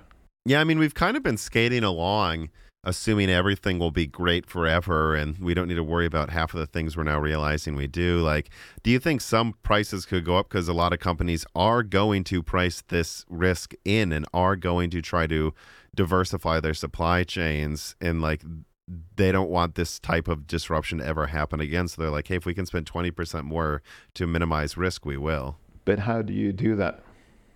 That's the big question. I mean, obviously TSMC seems to have been convinced to now build fabs in other parts of the world. They're building stuff in the US now. They're going to build something in Japan, obviously not really related to this kind of stuff, but some kind of chip factory together with Sony there, right? They're going to potentially do something in Europe. There's talks about India. I don't think that's very likely, but everyone seems to want to have their own foundries now, because all of a sudden people are getting scared. Possibly because of some of the rattling by China, but But even like last year, they had the worst drought here in 56 years. And that really affected a lot of things. I mean, some parts of the country had their water supply cut to like 3 or 4 days a week. And Taiwan relies entirely on rainwater for the water supply here, apart from some small desalination plants. But that cannot supply enough water to all the factories here. And outside of semiconductors, Taiwan is the biggest screw and fastener manufacturer in the world, of all stupid things. No. Yeah. I didn't know that. Yeah, see? But makes sense, though. So there's a lot of things that are being made here that people don't even know that it's like the biggest manufacturer. And there's very small things that could upend things here. I mean, there's typhoons here every year. Like there's typhoon season, but I mean, there hasn't been any really bad ones for a few years, but every few years it's some really terrible ones, and they do a lot of destruction on the island. Luckily, there are some very high mountains in Taiwan that seems to sort of at least slow down the typhoons when they come here, unlike the Philippines, who just get completely flattened. But yeah, there's a lot of these things, and of course, people on forums, they're quick to go, oh, look, now another flooding or another power outage or blah, blah, blah, just to increase prices. But these are real things that happened. I don't know that I haven't paid attention to that, but is that what you've seen people say? Oh, now there's a flood and this is just their excuse to raise prices? Sometimes, yes. So there's a chemicals leak or something like that. Mm-hmm. And people kind of, I think it's partially jokingly, but there's been so many of these things where there's been a natural disaster and prices have gone up and people kind of are fed up with it. You know, I and I don't, like I said earlier, you know, my friend says, well, prices are supposed to go down. I don't know how to, what do you think can be done? Because I think a lot of this is leading to people complaining about the wrong things and attacking companies that aren't the ones actually making it more expensive. Mm-hmm. You know, do you think people are going to learn it all, or what can be, what can be done at a certain point to just like, guys, no, that really is why it's more expensive. And this thing over here, that's the real problem. Like, what can be done to, right? But if they're not willing to listen, there's nothing you can do, right? It's up to them if they want to choose to listen to reason or not. Sarcastro writes in and he says, what's up, Tom and guest? Head nod. The do-it-yourself PC community seems to have a throng of zealots and it's misdominating the conversation of the general zeitgeist. Is the complaining about pricing, fake MSRPs, or other shenanigans making any difference to these companies? From my limited understanding of East Asian cultures, saving face seems to be of great importance culturally, but does this factor into the marketing, product recalls, or admitting serious flaws in a product? It's not saving face. You're not allowed to lose face. If you have to save face, then it's too late already. Then they don't care anyhow. That's something to consider. The culture here is, it is a hindrance in some ways when it comes to dealing with Western mindsets, at least if we put it that way. Mm-hmm. I mean, I've worked with people here that are very difficult to work with because you can't have a proper discussion with them. And if you're then coming as say a distributor or something like that to Taiwan, you want to buy something from a company here and they're not willing to discuss with you because they feel like you're an outsider and you have the wrong opinions or whatever. Even as a journalist here, I've tried to make suggestions to companies here and they nod and smile and go, yeah. And then behind your back, they're kind of going, oh, stupid foreigner. And, you know, he doesn't know anything. That happens here. And I mean, I guess we do the same thing in our home countries when some people come there and try to convince us about something, right? But back to this question, I guess some companies care about their end customers, but these are big corporations at the end of the day. How much are they going to care? Who are you? I'm curious, you know, because that is why, like, I've been trying to not justify or normalize higher prices or anything like that, but I'm trying to say, like, but if we complain about the wrong thing, it's only going to get even worse. Like, it seems like there's this treadmill going on where you see every graphics card and product get a bad review because it didn't price what they wanted it to, but half of them were priced away for a reason and half of them were not. Or, you know, and is any of this making a difference in general, really? I'm just asking your opinion, like, and is any of this, you think, doing what I'm worried about, you know, actually making the situation even more worse because they're pointing at the wrong thing? Yeah, good question. It's a big question, but I think you're an interesting person. One of the few people I could even have this conversation with. I mean, as you know, I've sort of done work for a lot of the different tech companies here, as we've discussed, and a lot of them, they don't really care about their end user. They care about their customer, which is the distributor. So as long as they keep the distributors happy and the distributors sell the product, that's it. Everyone's happy as far as they're concerned. So the problem where you want to give your feedback as a customer is kind of to the shop where you bought it so they can go back to their distributor and complain, and then they bring the feedback back to these companies. Mm-hmm. I mean, if you look at most salespeople, for example, in Taiwan that works at these tech companies, they're technically what I would call glorified receptionists. yeah, that might be a little bit rude, but they pick up a phone, they take an order. Whereas to me, a salesperson is someone that's going to try to upsell the customer, or they're going to at least try to convince them to buy something else or something more. I mean, I have a stupid little example from way back in the days when the Optron launched. I worked at MSI in the UK at the time, and someone came over from Taiwan, and we went around to a lot of big corporations in the UK and demoed this board and tried to get some business. No one was really interested until we ended up at a high-performance PC manufacturer called Armari Computers. They're still around these days.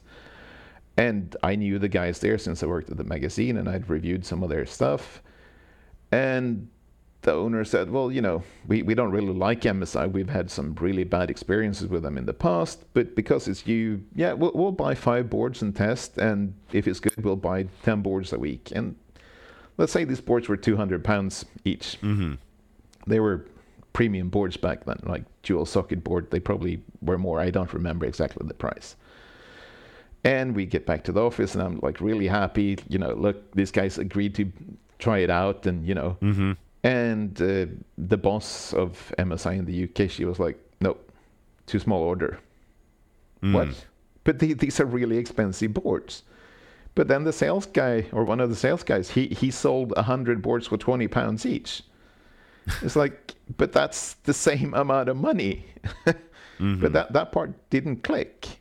So yeah, without saying which company it was, the automotive supplier that I worked for, that was one of the things that allowed us to start getting so much business. Is we were willing to make less to start the business and then try to get more, you know. And a lot of our competitors wouldn't even talk about something if you didn't buy 10, like 50,000 parts of this, whatever they're making a year. But the part they didn't understand here was the difference between their high-end products and their budget products, right? And that's why a lot of these companies are having trouble selling products as well, because their sales don't understand their product.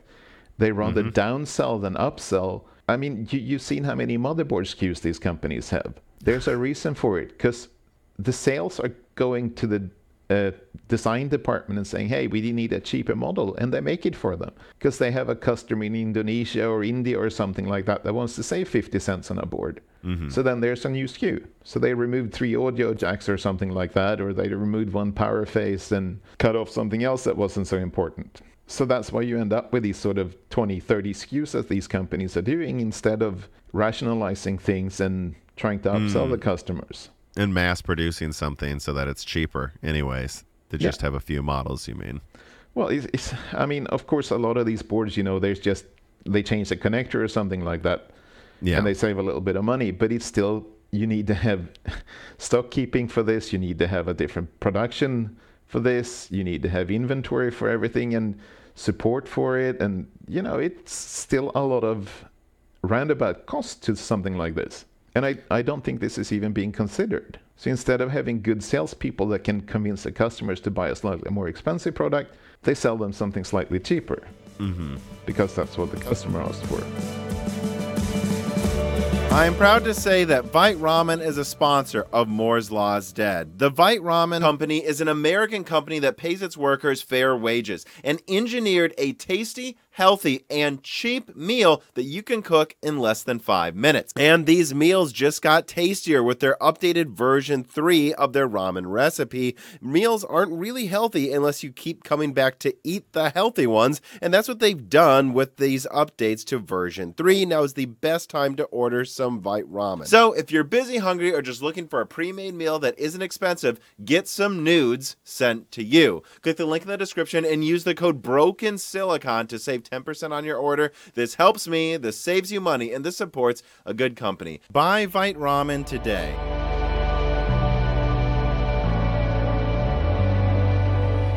And moving it back to like graphics cards, though, I guess, I literally, this is in the back of my head, and I think, again, you're one of the few people I know that I think might have an interesting answer for this, but are bad reviews for graphics cards making any difference? It's a hard question. People get mad I even ask the question, but everything being made right now sells anyways, good or bad.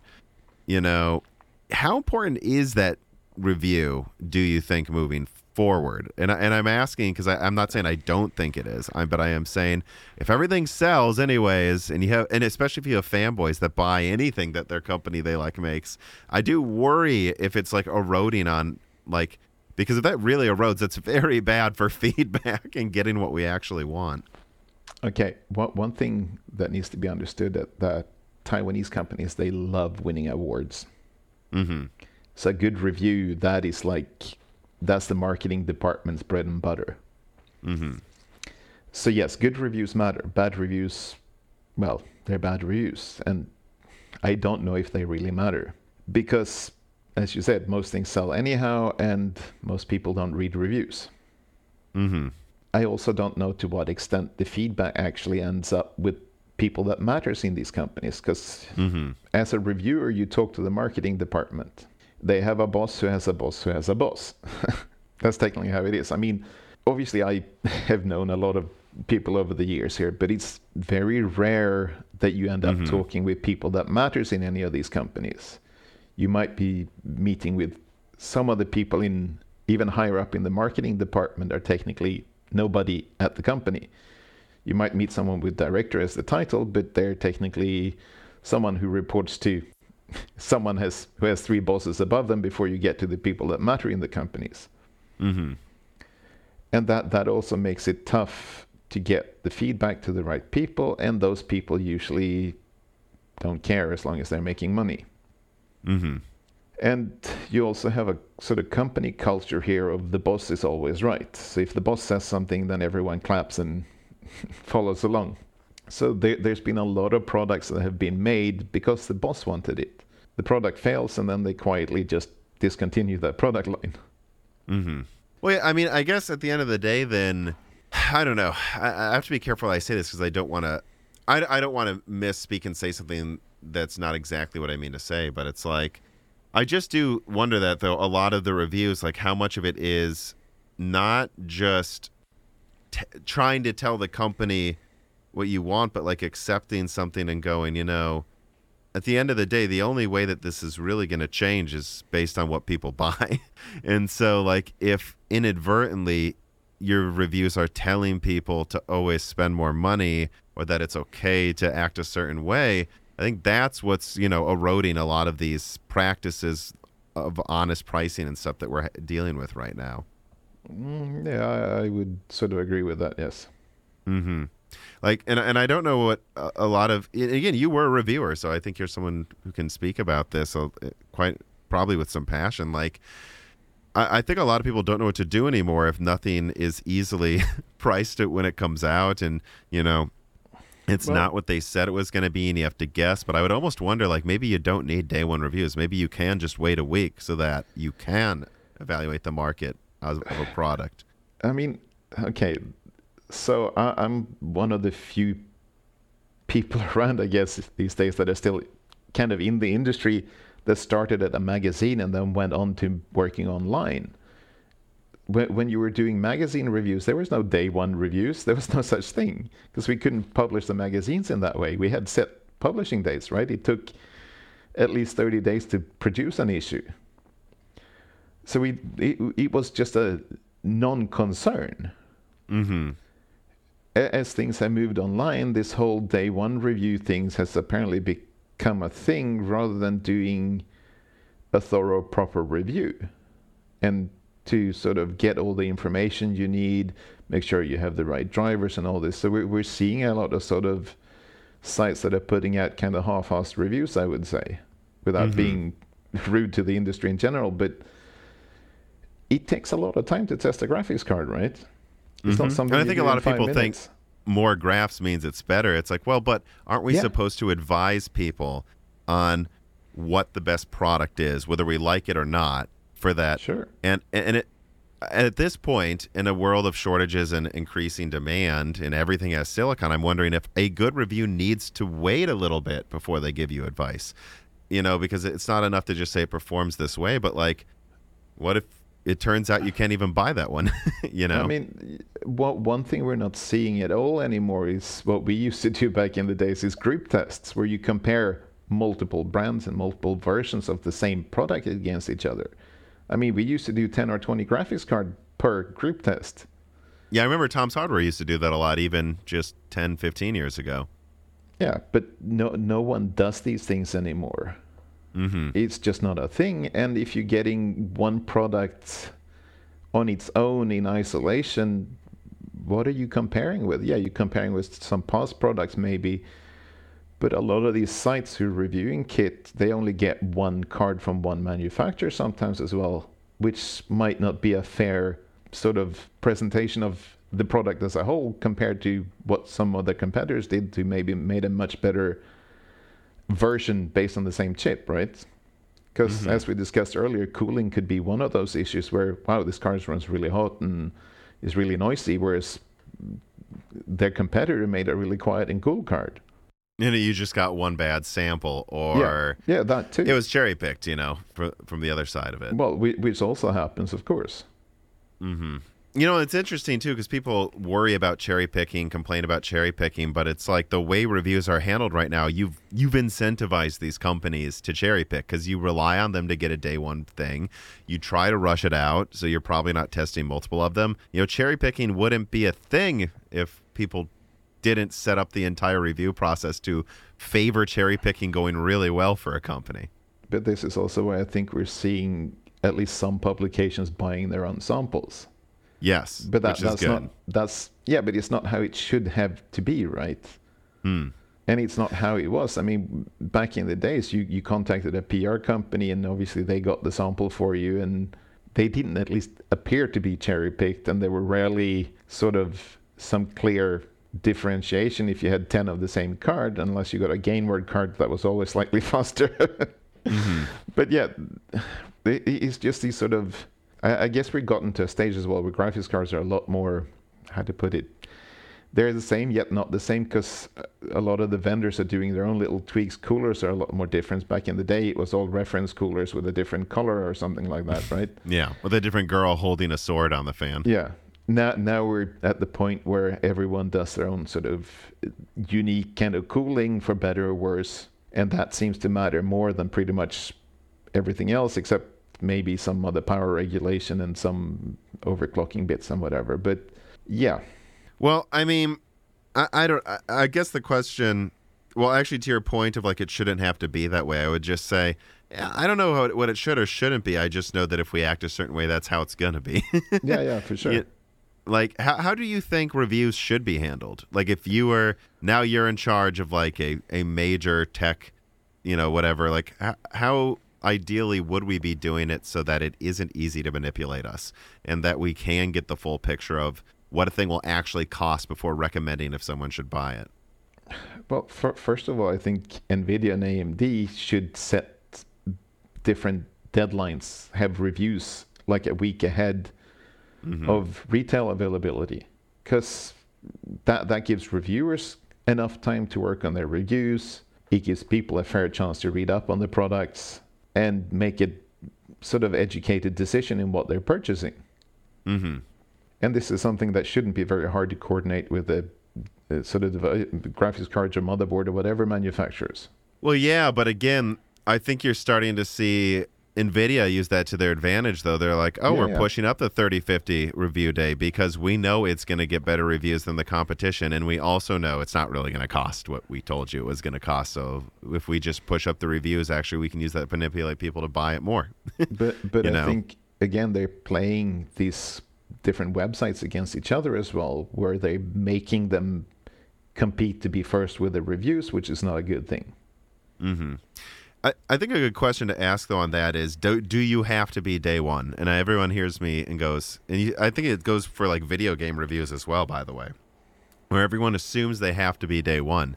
I release graphics card reviews months after they launch because it's not my focus. And no, I don't get as many views as the big review sites, but I can tell you what, when I look around at a lot of similar sized YouTube channels to mine in terms of subscribers, my graphics card reviews seem to get substantially more than some people that just get 5,000 to 10,000 views on day one, and I'll get 30,000. And it's like, yeah, I think it's because they're going to hear something they haven't before.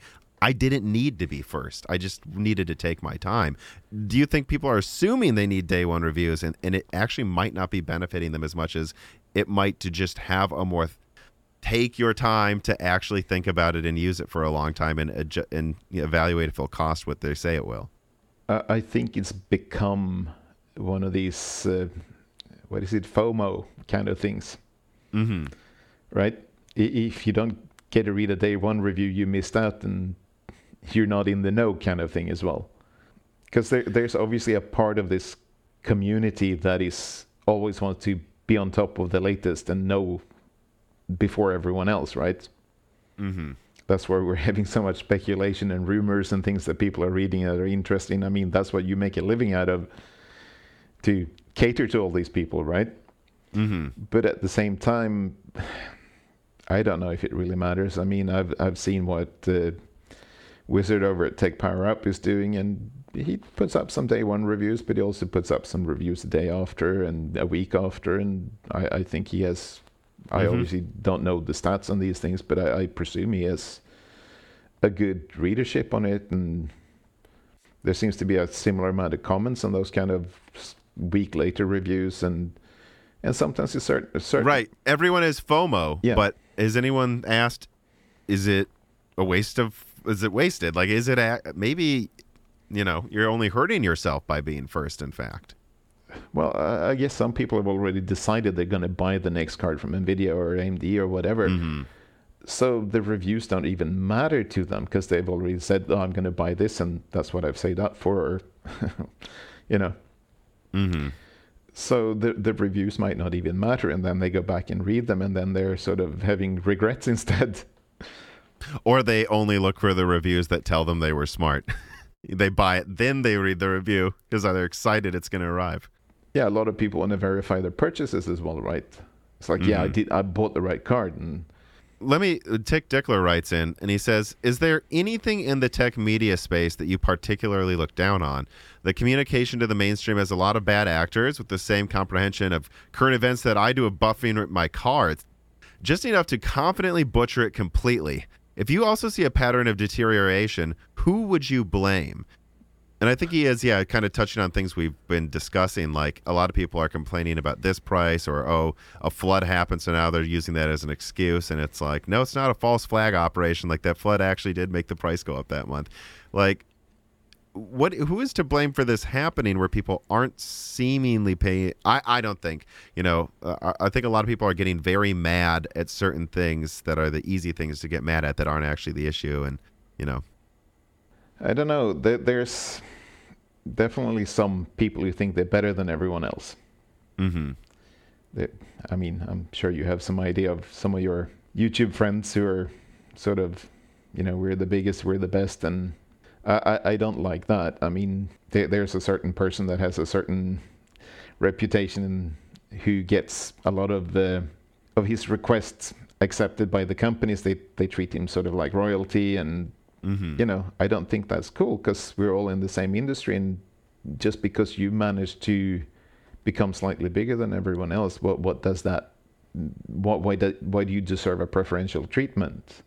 Well, and I'll say that there have been times where I feel like if I disagree with a channel that's substantially bigger than mine, and a lot of times I think they didn't even realize they were doing it and then pulled back, but there's this knee-jerk reaction, I'm so big, how dare anyone disagree with me? I better bully the other opinions out there online.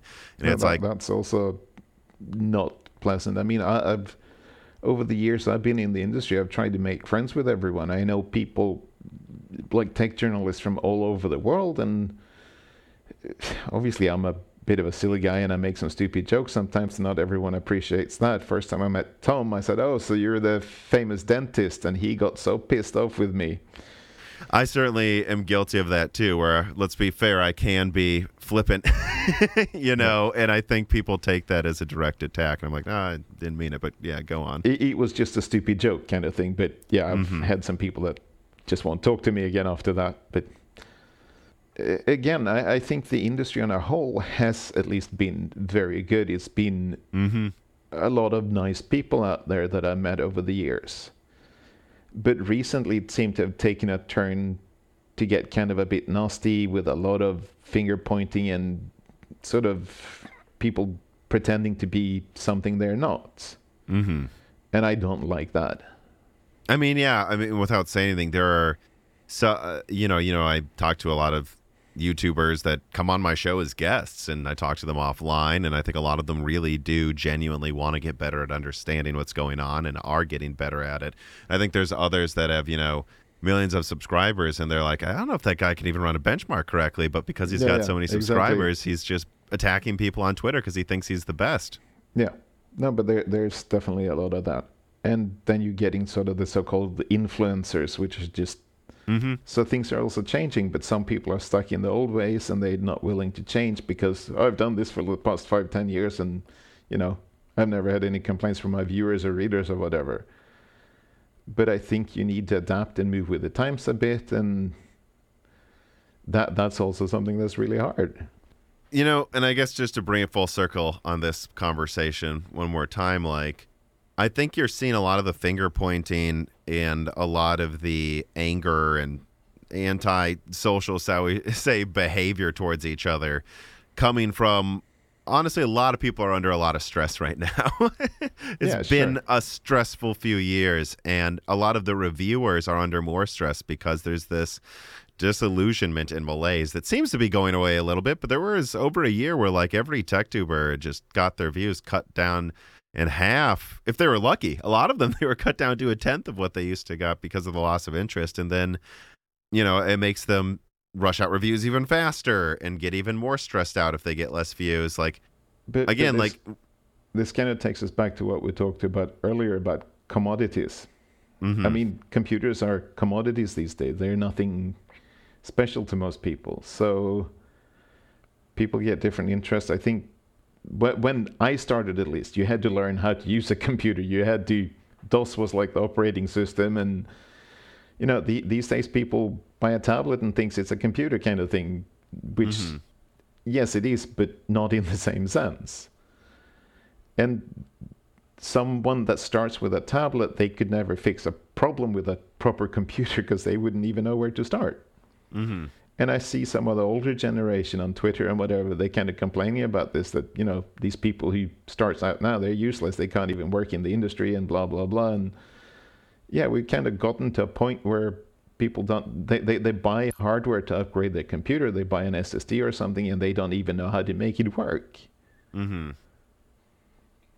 So it's kind of, I think a lot of the old timers, if we put it that way, we're kind of starting to lose interest because it feels like it's just same thing over and over again, and it's getting more and more expensive, and this hobby is now kind of to the point where it's not worth it anymore, so I'll go and do something else. And a lot of the new people, well, they don't have the attention span to hang around either. I mean, we've been talking now for a couple hours, and there's definitely people who don't have the attention span, and I've seen just this past week, there are people saying, well, I don't want to watch things on YouTube because I like reading reviews or, and I have to agree somewhat to that personally. There's advantages of video, of course. You can do things that you cannot do with text, but I hate watching graphs in a video because it's really hard to see what's going on. Mm-hmm. So there's pros and cons of both medias, and I think a lot of people have forgotten about the written media and focusing 100% on just videos, which doesn't work for everything. Well, but there is still a market out there. Like Broken Silicon's been a very successful podcast, relatively speaking, to you look at a lot of live streams on a lot of bigger channels or their podcasts, and it's it gets this many views. Broken Silicon is successful, I think, because we're willing to talk this long, and there is a market for that. It's just a market that a lot of people have forgotten. And, I guess a final word on this whole idea, too, we're talking about how it's changing.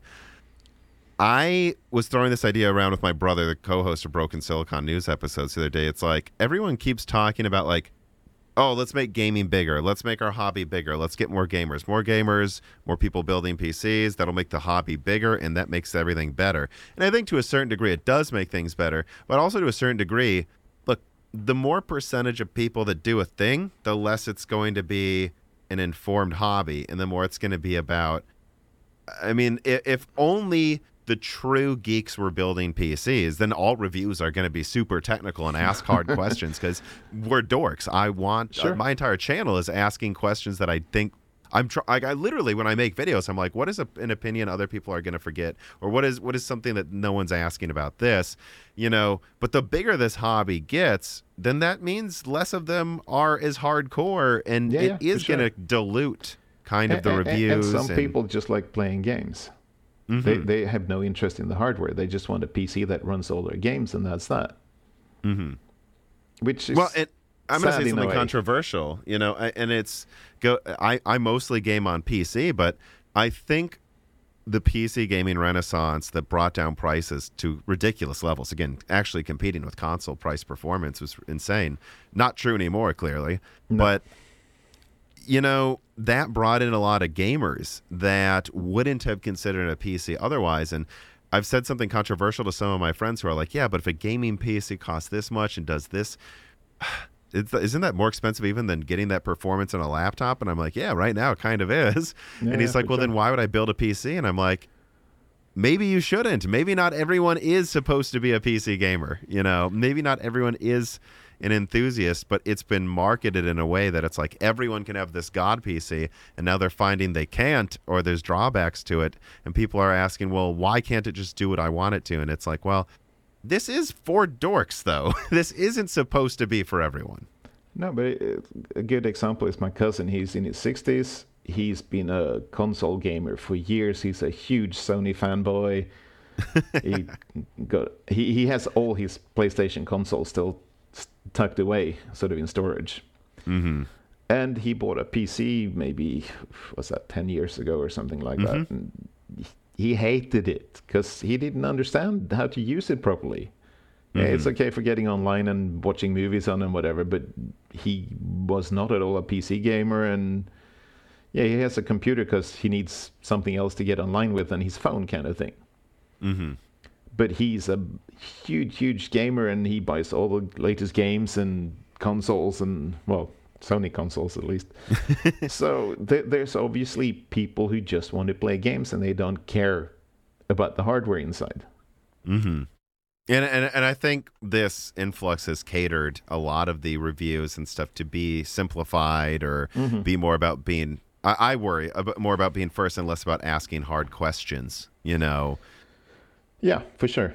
And I think also something that's being forgotten is sort of the fact that these are corporations. We're not here to serve them. We're here to actually ask them questions and sort of make them sort of stand up and go, hey, hang on, what's going on? Sort of thing. Mm-hmm. Whereas most media these days, they're just kind of being nice and playing along and giving out awards. But if everyone just gives only good or only bad reviews, people stop paying attention, though, because if it all sounds the same, And I do think that's something this industry is going through, again, for better or worse, is I think we are going to come out of this with another great era in a few years. And I think things will start to get better, but it's rough right now, guys. and half of it, we did it to ourselves, honestly. I think it's time to start winding this down. Let me see here, though. Ooh, that one guy writes, and it says, "Hi, Tom and Lars. Thank you for sharing your links with us, and I read through it, and all the components that had you employ, all of the companies that employed you. I recognize two of them, Cooler Master and MSI. Ironically, those two companies only had you employed for 5 or 7 months while you stayed away longer in jobs reviewing components, writing about them in the other technologies. And then you ended up managing your own company, freelancing for Gigabyte, Asus, etc., leading a startup, and then managing again at a consulting company for 5 years in Taipei. That's awesome. It seems like you made quite the evolution.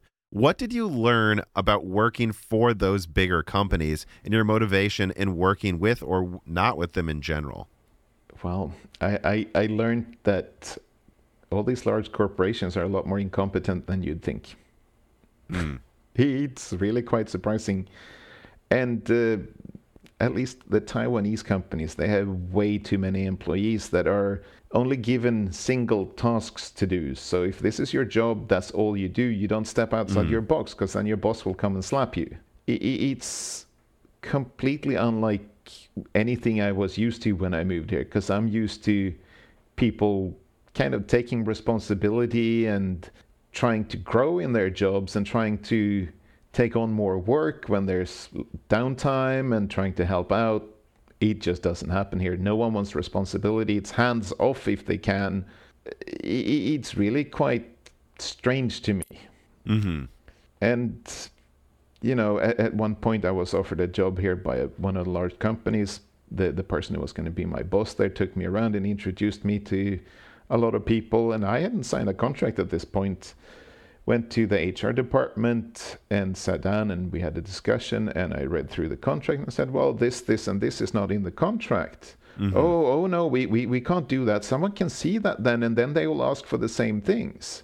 So I said thank you and goodbye and walked out of there. Because here, if it's not in writing, it means nothing. Mm-hmm. And it is very, very different to work here.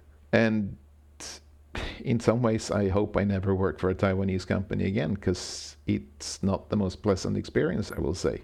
Mm-hmm.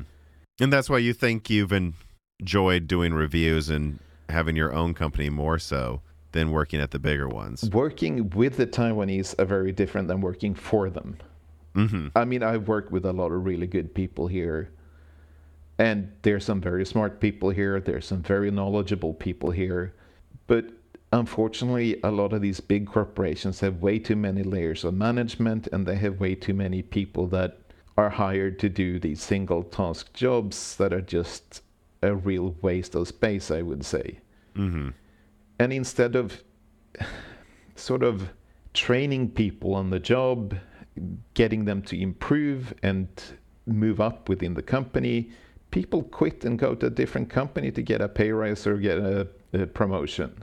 Mm-hmm. So the whole work culture here is so different from anywhere else, I would say. I obviously, I don't know for the rest of Asia, but maybe it's the same in this part of the world. But it's such a strange way of doing things, where I thought companies, they valued their staff, but everyone is replaceable here. Mm-hmm. So well, and so that's one thing I would say is, and I've heard actually talking to my parents the other day, you know, about different workforces now, people my age and younger. And a lot of it's like, well, you know, people don't stay at a company for a long time. They go and get a raise at another company. And I'm like, yeah, but people do that because they know they're not going to get a raise at the company they work for. Like, no one gives raises anymore. So that might have changed as well. But at least you used to get promotions, but not even that happens here. Mm-hmm. But the other sort of bizarre thing here is that people that have left, they've been somewhere else for 3-4 years, they come back and then get rehired and get a higher position and a higher salary. Yeah, you're incentivizing the workers to act that way then, you know? So that's something I don't think happens in most countries either. When someone leaves, they're usually not welcome back. Unless you're Pat, maybe. Mm-hmm. But, you know, you'd have to come back as something really senior then, right? Not just the next level up for the same job. Mm-hmm.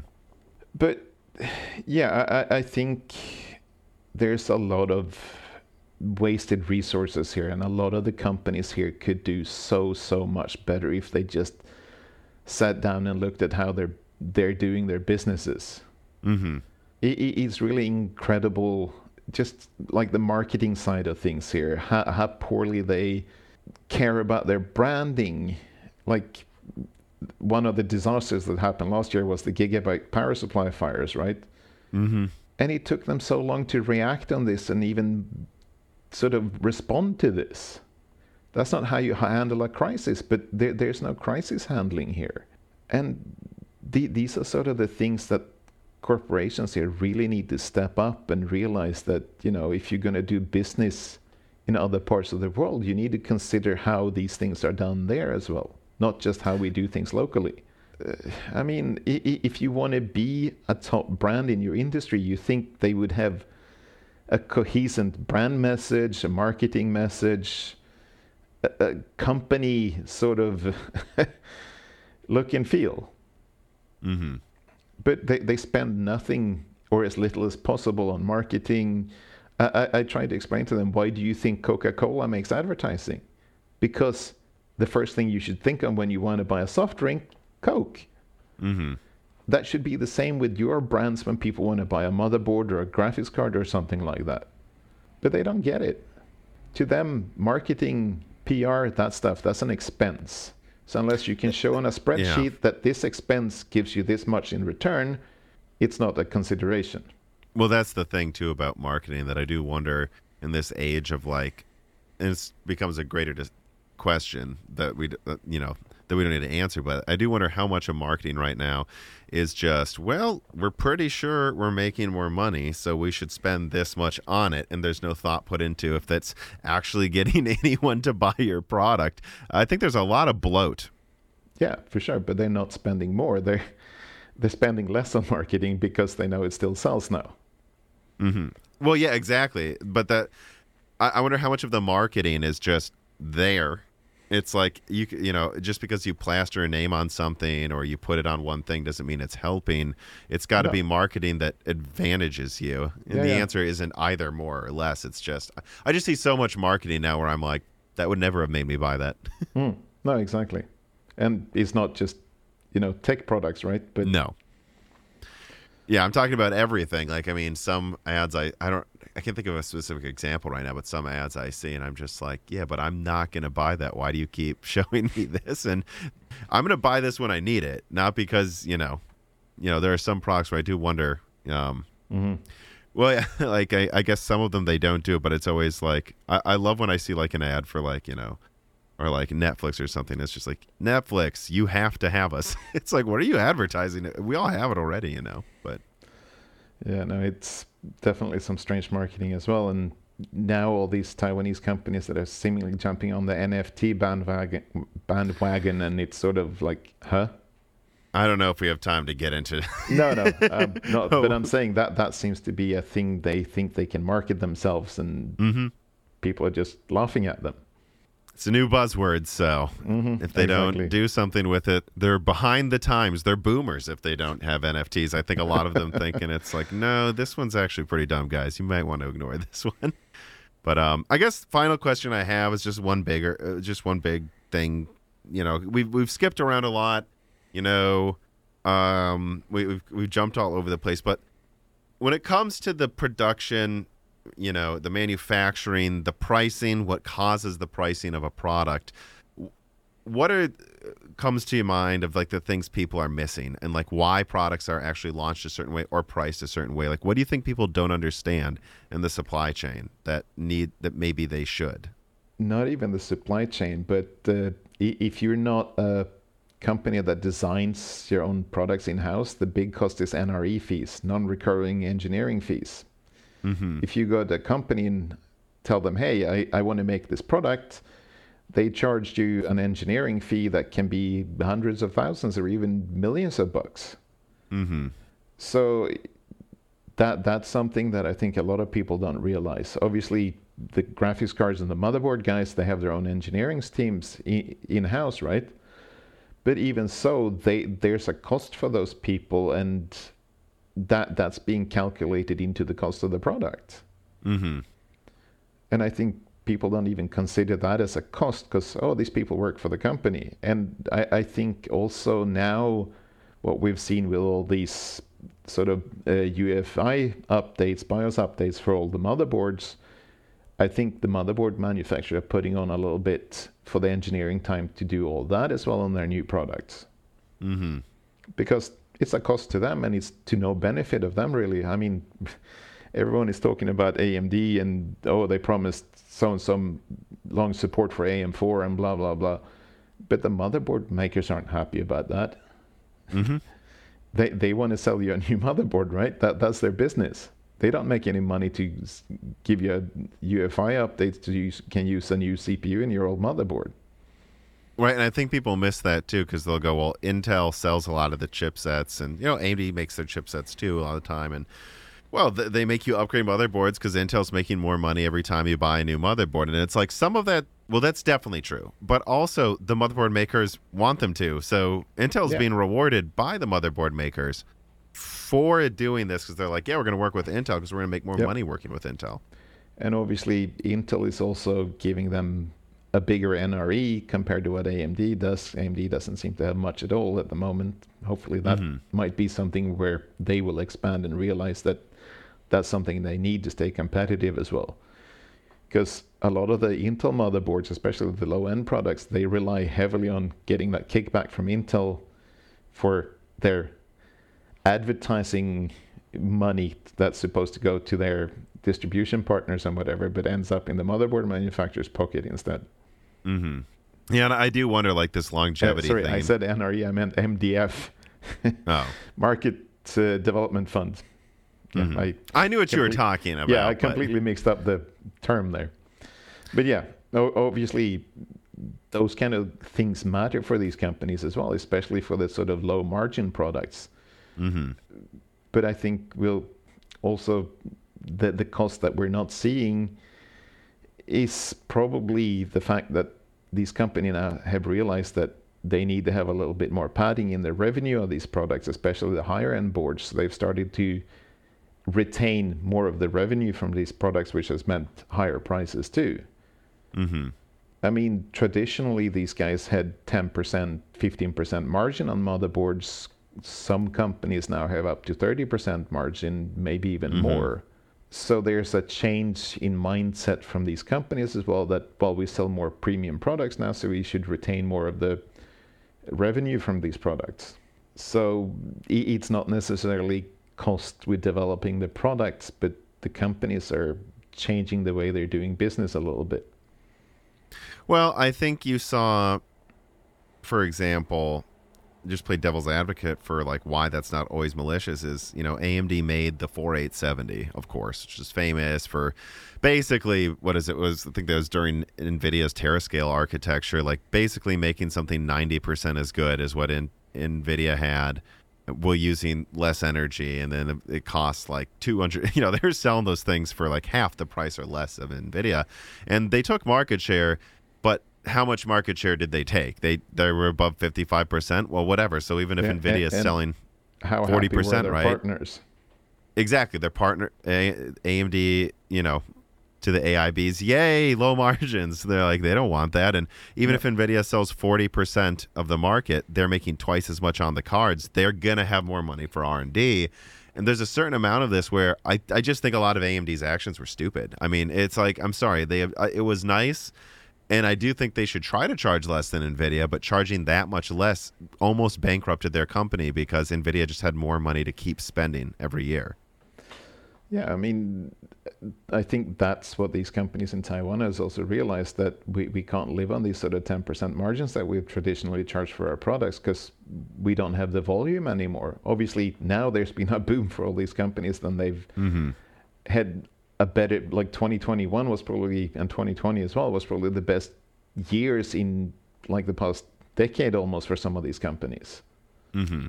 So of course they're making the best out of it now when things continue to sell, but it's a careful consideration there by some of these companies, I think, by how much they dare to tack on their pricing. It's a balance, right? You want to make enough money, but you want to keep market share. And going for half the price of your competitor really only makes sense if somehow you think that's going to allow you to take the entire market. It has to be going for broke, but you're probably not going to take the entire market. So why if your product really are that much cheaper to manufacture in the first place, which is rarely the case. Mm-hmm. Yeah, I mean, how many previous architectures where AMD actually has products like Vega that actually cost more to make than Pascal, and it's like, all right, guys, I don't know what you're doing. Yeah, well, that's the thing. I mean, we obviously don't know the real prices of a lot of these things, but it's still interesting that you're trying to compete on price when you're more expensive. That doesn't work. Mm-hmm. Well, I guess, I'm not, there was quite a few answers given for that final question I asked. I mean, I think, again, it's funny. I keep coming to this at the end of a lot of these episodes when I talk to experts. I had a legal expert on recently, and he was pointing out, like, well, I think people just don't understand how many unseen things there are. Like, they didn't do that dumb thing because they're dumb. They did it because there was actually some weird regulation. And, like, a lot of these pricing and specs that look stupid sometimes, it's like, it's because, like, redesigning the die costs, like, $5 million, dude.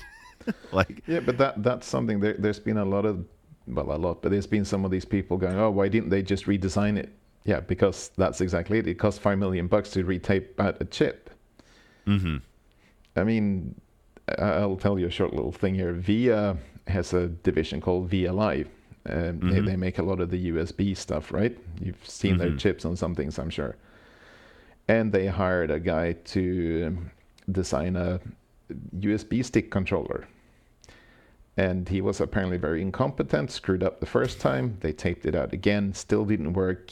Taped it out a second time, still didn't work. And the guy got fired because he cost the company a lot of money. So these things happens as well. Mm-hmm. And if you're doing that for a GPU, then, yeah, you're never going to work in the industry again.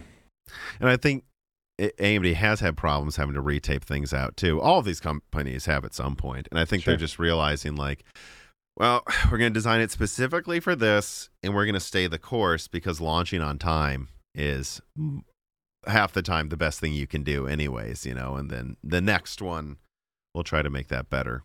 I think another final note to end on too is just we've kind of been dancing around this. A lot of people assume maliciousness or something, for a reason something turned out a certain given way. It's like half the time it was just a mistake, guys. Or incompetence, or like some guy in the supply chain messed up something literally, and then there was a fire, and then that's why that happened. Well, wasn't it Asus who were mounting some components back to front on some of the motherboards recently? Oh, yeah. Yeah. Typical example of like some supplier put the chips the wrong way around in a tape reel. Mm-hmm. And it was only some of them, right? Because it's not everyone having this issue. And you don't, as a manufacturer, you're just going to assume these components in the tape reels you have in the SMT machines, you just mount them in and you expect the components to be inside this right way around. Mm-hmm. But obviously something failed during inspection there or testing at the factory, I don't know, or maybe it required a certain amount of time or load or something before that problem to actually appear. Mm-hmm. But it shows how simple it is that something goes wrong because one of your suppliers screwed up a little bit. Yeah, and then there's a cost to more expenses, and there's much more going on behind the scenes, people, than I think a lot of people give credit. But I think we've been talking for quite a while. I know it's very late where you are in Taipei, and I want to thank you for coming on. No, thank you. Any last words or thoughts, or anything you want to plug, your LinkedIn's in the description if someone wants to hire you or something. I am looking for a job, but yeah, that would be it. But I am sort of planning to leave this part of the world, so I'm looking for somewhere in Europe. So if someone is listening and looking for someone with my strange background, please let me know. I mean, to be honest, it sounds ridiculous, but there probably is. I mean, this if you look at the people that listen, you'd be surprised how many people in the industry, or maybe you wouldn't, because who's actually interested in this stuff. People who work in the industry are probably in Europe, and will check out your LinkedIn now. So all I can say is, for the past couple of years, you've been someone that I reach out to every now and then to get your opinion on things or ask if this makes sense. And at least as someone who doesn't work in the industry and opinion doesn't matter, at least from my perspective, you've always had a level of input and thought put in that I think less people have than people realize. So, I mean, I guess my word may be worth nothing, but I recommend you. I'm glad to hear that. Thank you. Mm-hmm. All right. Well, thanks for coming on, and thank you, everybody, for listening. This podcast was brought to you by the YouTube channel and website Moore's Law is Dead. Moore's Law is Dead and Broken Silicon are trademarks of their creator, Tom. That guy is me, and I am indeed the creator, editor, writer, and showrunner of Moore's Law is Dead podcasts, videos, articles, and other media. However, I don't do this alone. Moore's Law is Dead is a team, with Broken Silicon co-hosted by my brother, Dan, audio editing by Gerard Cortez, and special assistance by Carbon Cry. Find all of our information, including the information of sponsors you can support, at www.mooreslawsdead.com. If you would like to send fan mail or hardware to us, please mail parcels to Moore's Law is Dead at P.O. Box 60632 in Nashville, Tennessee, zip code 37206. And speaking of fans, patrons are what makes Moore's Law is Dead content possible. The aging business model of spamming ads all over the content is dying. The future of media will be built on fans paying for the content they actually want to exist. And so if you have the extra money, but only if you do, please consider supporting us. For just $2 a month, you get access to the exclusive podcast Die Shrink, voting on subjects of future podcast episodes, the ability to have your questions read aloud on Broken Silicon, Die Shrink, and Loose Ends, and of course, access to the Moore's Law is Dead Discord full of like-minded people who would love to meet you and talk to you about computer hardware. I am one of them. Additionally, higher tiers get access to ad-free episodes of Broken Silicon, the entire back catalog of Flyover States podcasts and other projects Moore's Law is Dead has done, and thanks in the credits of videos and other perks as well. And hey, if you can't afford to support us, please do share Moore's Law is Dead videos and podcasts with friends and family on social media, Reddit, and forums. And give Broken Silicon a 5-star review on Apple Podcast or your preferred podcast app. All of this really does help so much. And if you'd like to advertise on the podcast, hire Tom for consulting, or are a person of interest who would like to be a guest, please reach out to the email address mlhbdead@gmail.com. But as I said, this podcast would not be possible without its patrons supporting it, and so now it is time to give a personal thanks to the greatest of the fans. The following supporters are at the 10 gigahertz or higher producer levels: Brad Medlin, Anthony Gruffa, GUK, Benny Berlin, Justin Yant, Thomas Rupp, I Love You, Lynn and Jim, Ivan K, Tom Bailey, Muhammad Akwari, Frederick Lau, Lin Yi, Justin Paris, Zachary Martin, Terrence Herod, Drita Full, Phil S, D31337 Antics, Jackson A. Miller, Jesse Jaskowiak, Josh Law, JBG, Travis Goodney, Mechanical Philosopher, Ewoking Kilo, Fatboy Dstrew, Daniel Hyde, A Guy in PA81, Nathan Mose, Coal Addict, Matt Salem, Aaron Close, F7GOS, Matthew Landavazo, My Name is Nobody, Judson N. Alethros, Jensen Wang, Hey There's a Kitty, Greg T. Wanchik, Rentaro Matsukata, John Jameson, Sam Venzel, Matthew Lane, Mark Raidmaker, Jane Renner, Chris Licata, Michael McKee, Meyer Tech Rants, Eric Jackson, Jonathan, Patrick Groh, 3DS Boy 08, Dominique Cox, Stefan, Original Ross, Sandy, Garrido, Saunderson, Joaquim Hagen, Teak Autumn, Sol Connor, Michael Costa, Andrew S. C. Chitz, Aaron Keith, Gregory S. Acker, Hexa Puma, Tom Sen Filippo, Justice Brennan, Zutsu Taylor, Trevor Powers, Stu, Elenia, Nanon, Daniel Nishbal, Franco Frederick, Dan Galanowski, Ian Clifford, Axel Cisneros, Leighton Perry, Joseph Kierman, Brett Summers, Blake, Donovan Russell, Noah Nicoella, Zlicky, Martin Porshegi, David Cowden, Ricky Tanhulan, Patrick J.S., Justin Staples, Freddie Canos Jr., Stephen Coates, Kiwi Phil, Brucha, Jeremy So, Michelle Pell, Silvanos, Eddie Del Castillo, Jacob Laster, Luis Correa, Deke, Otiv Kurtz, Tyler Lindley, Tim Robbins, Jake Dude 23, Brian Regelman, Justin Gower, Caillou Markelli, Dave McCoy, Valco Malev, Gabe Langner, Ronnie, DNA Tech, Michael Deaton, MJB1, Maurice Courtois, Wesley Sager, Sarkashu, Mai Sharona, Y. Troy, Roman, William W. Draper, Air Rats, Spampton, G. Spampton, Henry Zhang, Stephen Hart, Christopher A. Butler, Greg, Peter Moore, Amy Will Chief, Justin Thomas, Sam Miller, Sammy Malas, James Anderson, Shakir, Nick Rakin, Holden Mobley, Matthew Lazier, R. Pete Sharma, Meet and Pork, Jimmy NG, Mads, Matthew Lazier, Benjamin Oshley, Mark Mitchell, Shield TV, Kuto, Aaron, John Wisink, Mohammed, John DeBunt, Pulse Media, Sean Ashmont, Daniel Dewar, Stephen Chang, JSMMH, Georgie Kostadinov, PC Beast 22, Reginald Ari, Narithiel, Ivan, Charles Russell, Hall Buma, Arkarsh Editya, The Grid, Andrew S., Chris Rich, Joaquim Hagen, Desist, Josh Law, Aiden, Chris P. Bacon, Christine, Zabit03, and Paul Zagartowski. And thank you to Sahara for the music.